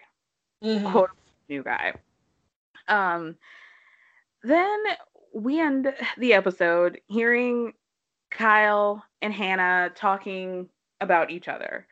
So Hannah's to Paige about, if my fiance were fighting with my friends, I would probably leave him. No, you wouldn't. And Amanda's trying to explain to Kyle, I understand you have valid points in why you're upset with Hannah, but when you say mean things, that's where things go off the rail and people don't want to, agree with you. People don't want to be on your side. And she's right. And then she says in a confessional something like, I feel like when Hannah tries to bring Kyle down, she's also trying to bring me down. And I don't know what to do about that or where Hannah and I go from here. Thank God for growth. I love that. I loved that last little bit because I was like, that's really what it comes down to in terms of their friendship. Because at the end of the day, like I said before, like if your goal is to basically present an ultimatum to Amanda, you're not gonna win, Hannah. You're just not. And you shouldn't win. Because you're a shitty friend. So I would never hedge my bets on you. Yeah. And how it's cheating is shitty. All the things that Kyle has done to Amanda are shitty. But at the end of the day, she has made the choice to not only stay with him, but not keep punishing him for the things that he's done. Mm-hmm. And that doesn't mean that you have to take the baton on that. Like, she doesn't need you to stick up for her. Not that I think that that's really what she's trying to do. I think she just hates Kyle. Mm-hmm. And she knows the best way to trigger him is about Amanda. And she's very immature. We'll just put it that way. Yeah. Because I think what it is that she is, she's judging Amanda for staying in this relationship anyway. Yeah. Due to the past cheating, which is why she brings up the past cheating a lot and why she brings up those issues in their relationship. And so it's not even about still defending Amanda and defending her honor or anything like that. Because if that were the case, then it wouldn't be made about Amanda. You know what I'm saying? Like, it wouldn't be about, you know, Amanda being a doormat in some sort of way. It would solely be about Kyle being, you know, a shitty boyfriend and a cheater and stuff like that. And so, and even in that sense, like, you're still kind of shitting on the choice that Amanda is making for herself. And it's not a choice that I would necessarily make. Right. You know, although, like, I mean, we say that, but, like, at the end of the day, like, not everybody has been in that situation where they've been presented with somebody that they genuinely love, and then they have to make a choice of, like, am I going to break up with you over this, or am I not? And she made that choice for herself, and she seems very happy with the choice that she has made. So I'm not going to shit on it anymore. Like, she and Kyle used to be, like, the mess of the summer house, and they've ran over the hurdles. So now they're not. So, like, what else do I have to say about it? Right. But like, not seeing them fight this season one time. That's true. It's have been about Hannah, just like Hannah's claiming that her fights with Amanda have been about Kyle. Right. But Kyle and Amanda are not necessarily, like, fighting over Hannah. And I think that's what's important for people to take notice of, because when they're having the discussions about Hannah, like, the way that Amanda is supportive and saying, like, listen, I understand why you're angry. Mm-hmm. But maybe if you, like, communicated it in a different way, it wouldn't turn into a fight. So it's a way for her to, like, correct him and, like, correct his behavior and say, like, I don't like the way that you're going about it, but I understand your points. Yeah. And I understand your reasons. So actually, it's actually really good. Like, I actually really liked the way that she did that. I agree. I think it's really mature. Yeah. So as a therapist, what are your favorite reality shows to watch from, like, a therapy perspective? Ooh. Or do you not like to be involved? Do you not like to think about that when you're watching TV? No, I do. I mean, that's why I love some of these franchises. And I like just looking a little bit deeper into it in some ways. Mm-hmm. And thinking about, like, damn, like, what would I do if I had this person, like, in my office, you know? For some people, it's way too dark. But I'm like, it's not that dark. Like, I've dealt with darker situations and, like, within a therapy space. But, like, Real Housewives of New Jersey is, like, the greatest of all time when it comes to just family dynamics and family therapy and stuff like that. Like, I feel like if I could do, like if I was a professor and I could do a whole class, like, with those, like, with those episodes, and whether it's Teresa and Joe, or even like back in the day with, like, Caroline and the Manzos, like, you know, those whole dynamics, like Lauren and Albie and stuff like that. It's super, super interesting. And, you know, it's dark, but it's not dark. Maybe it's just too dark for most people. I'm like, nah, y'all, like, I mean, like, I get kids in foster care. Like, you want dark? I'll show you dark, but, like, yeah, that's quite light. so I love watching that show. And then, I mean, I always loved Vanderpump Rules too. Yeah. Is there a specific person that you find most fascinating? Ooh. I don't know. It used to be Bethany. Bethany used to be one of the most fascinating people to like watch and everything. So, not so much anymore. How would you interpret her behavior? Like, do you feel like she feels untouchable?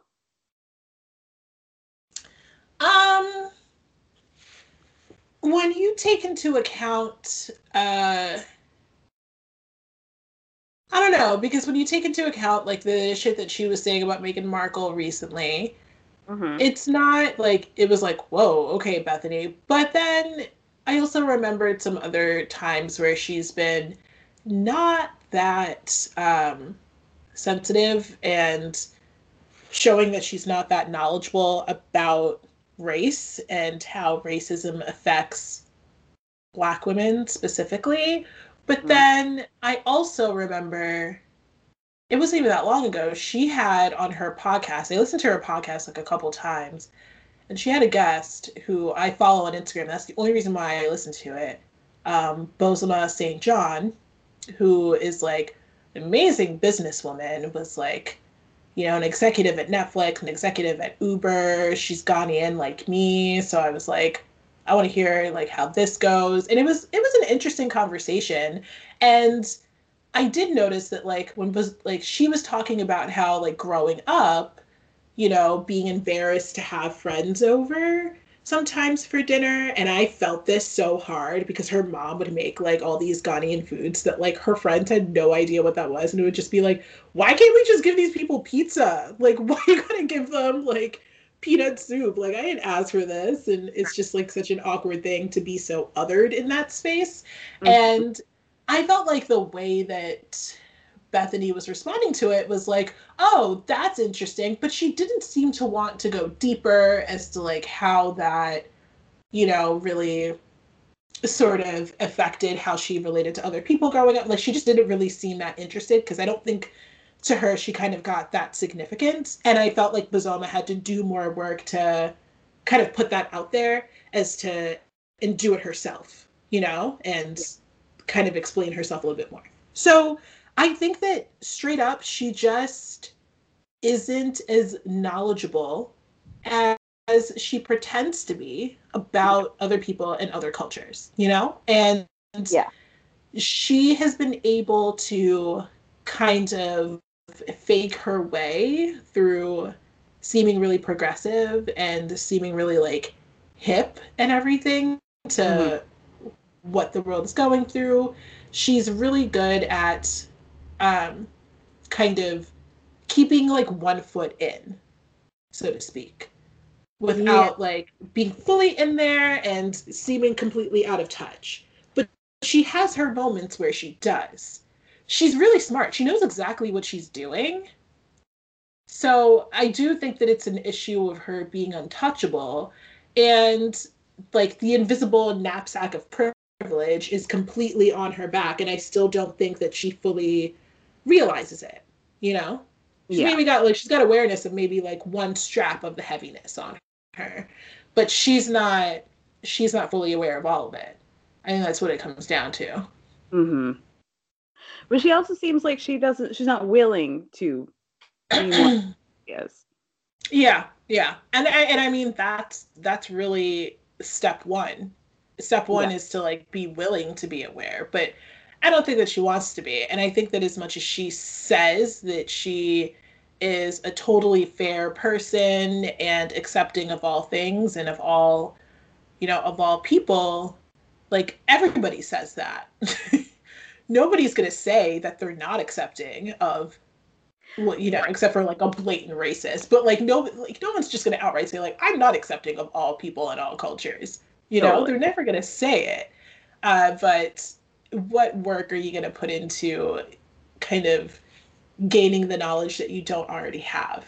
And, you know, we'll see. I think that there are people that will always love Bethany and will always love her like the way that she communicates things.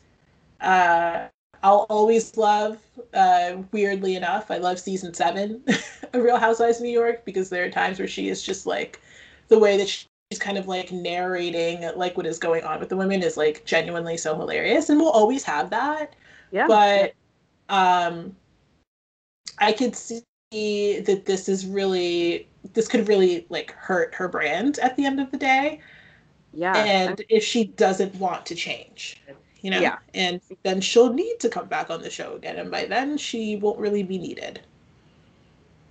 She's not needed now, frankly. But yeah. Maybe we'll see after this season if we need her. But yeah, interesting. Okay, well, thank you. Thank you so much for talking to me. Of course. This is always such a joy. Do you want people to find you? Where should they find you? Let's see. Where should they find me? So you guys can find me on Instagram more, like presently and publicly on like my skin and care account, Skin in the City. That's skin_in the city, because like I'm a basic bitch that liked to take from like Sex in the City or something. I don't know. But I do a lot of, you know, skincare product reviews and things like that. So you can always hop into my DMs and I'm always willing to talk. And I do have a podcast that I do with my friend Sharina, Intersectional Media. We've been on a bit of a hiatus this year because we both got really busy and Sharina started a new job. And honestly, Sharina hates editing the podcast. Fair. So we're trying to find some solutions with that, and then hopefully we'll be back. But you know, feel free to like listen to our old episodes. I think they're still incredibly relevant. I agree. You know, with these times with the with Prince Harry, there's an episode where I talked about how Prince Harry makes me realize I ain't never dated a white man, where I'm the first black girl that they have ever dated. Because honey, I'm not here to be teaching nobody anything. That was a great episode. We talk housewives a lot on there too. So, you know, amongst a mix of other things. So give a listen to that if you're interested. Absolutely. Well, Sam, you have a great day. Thanks. You too, girl. Bye. Bye.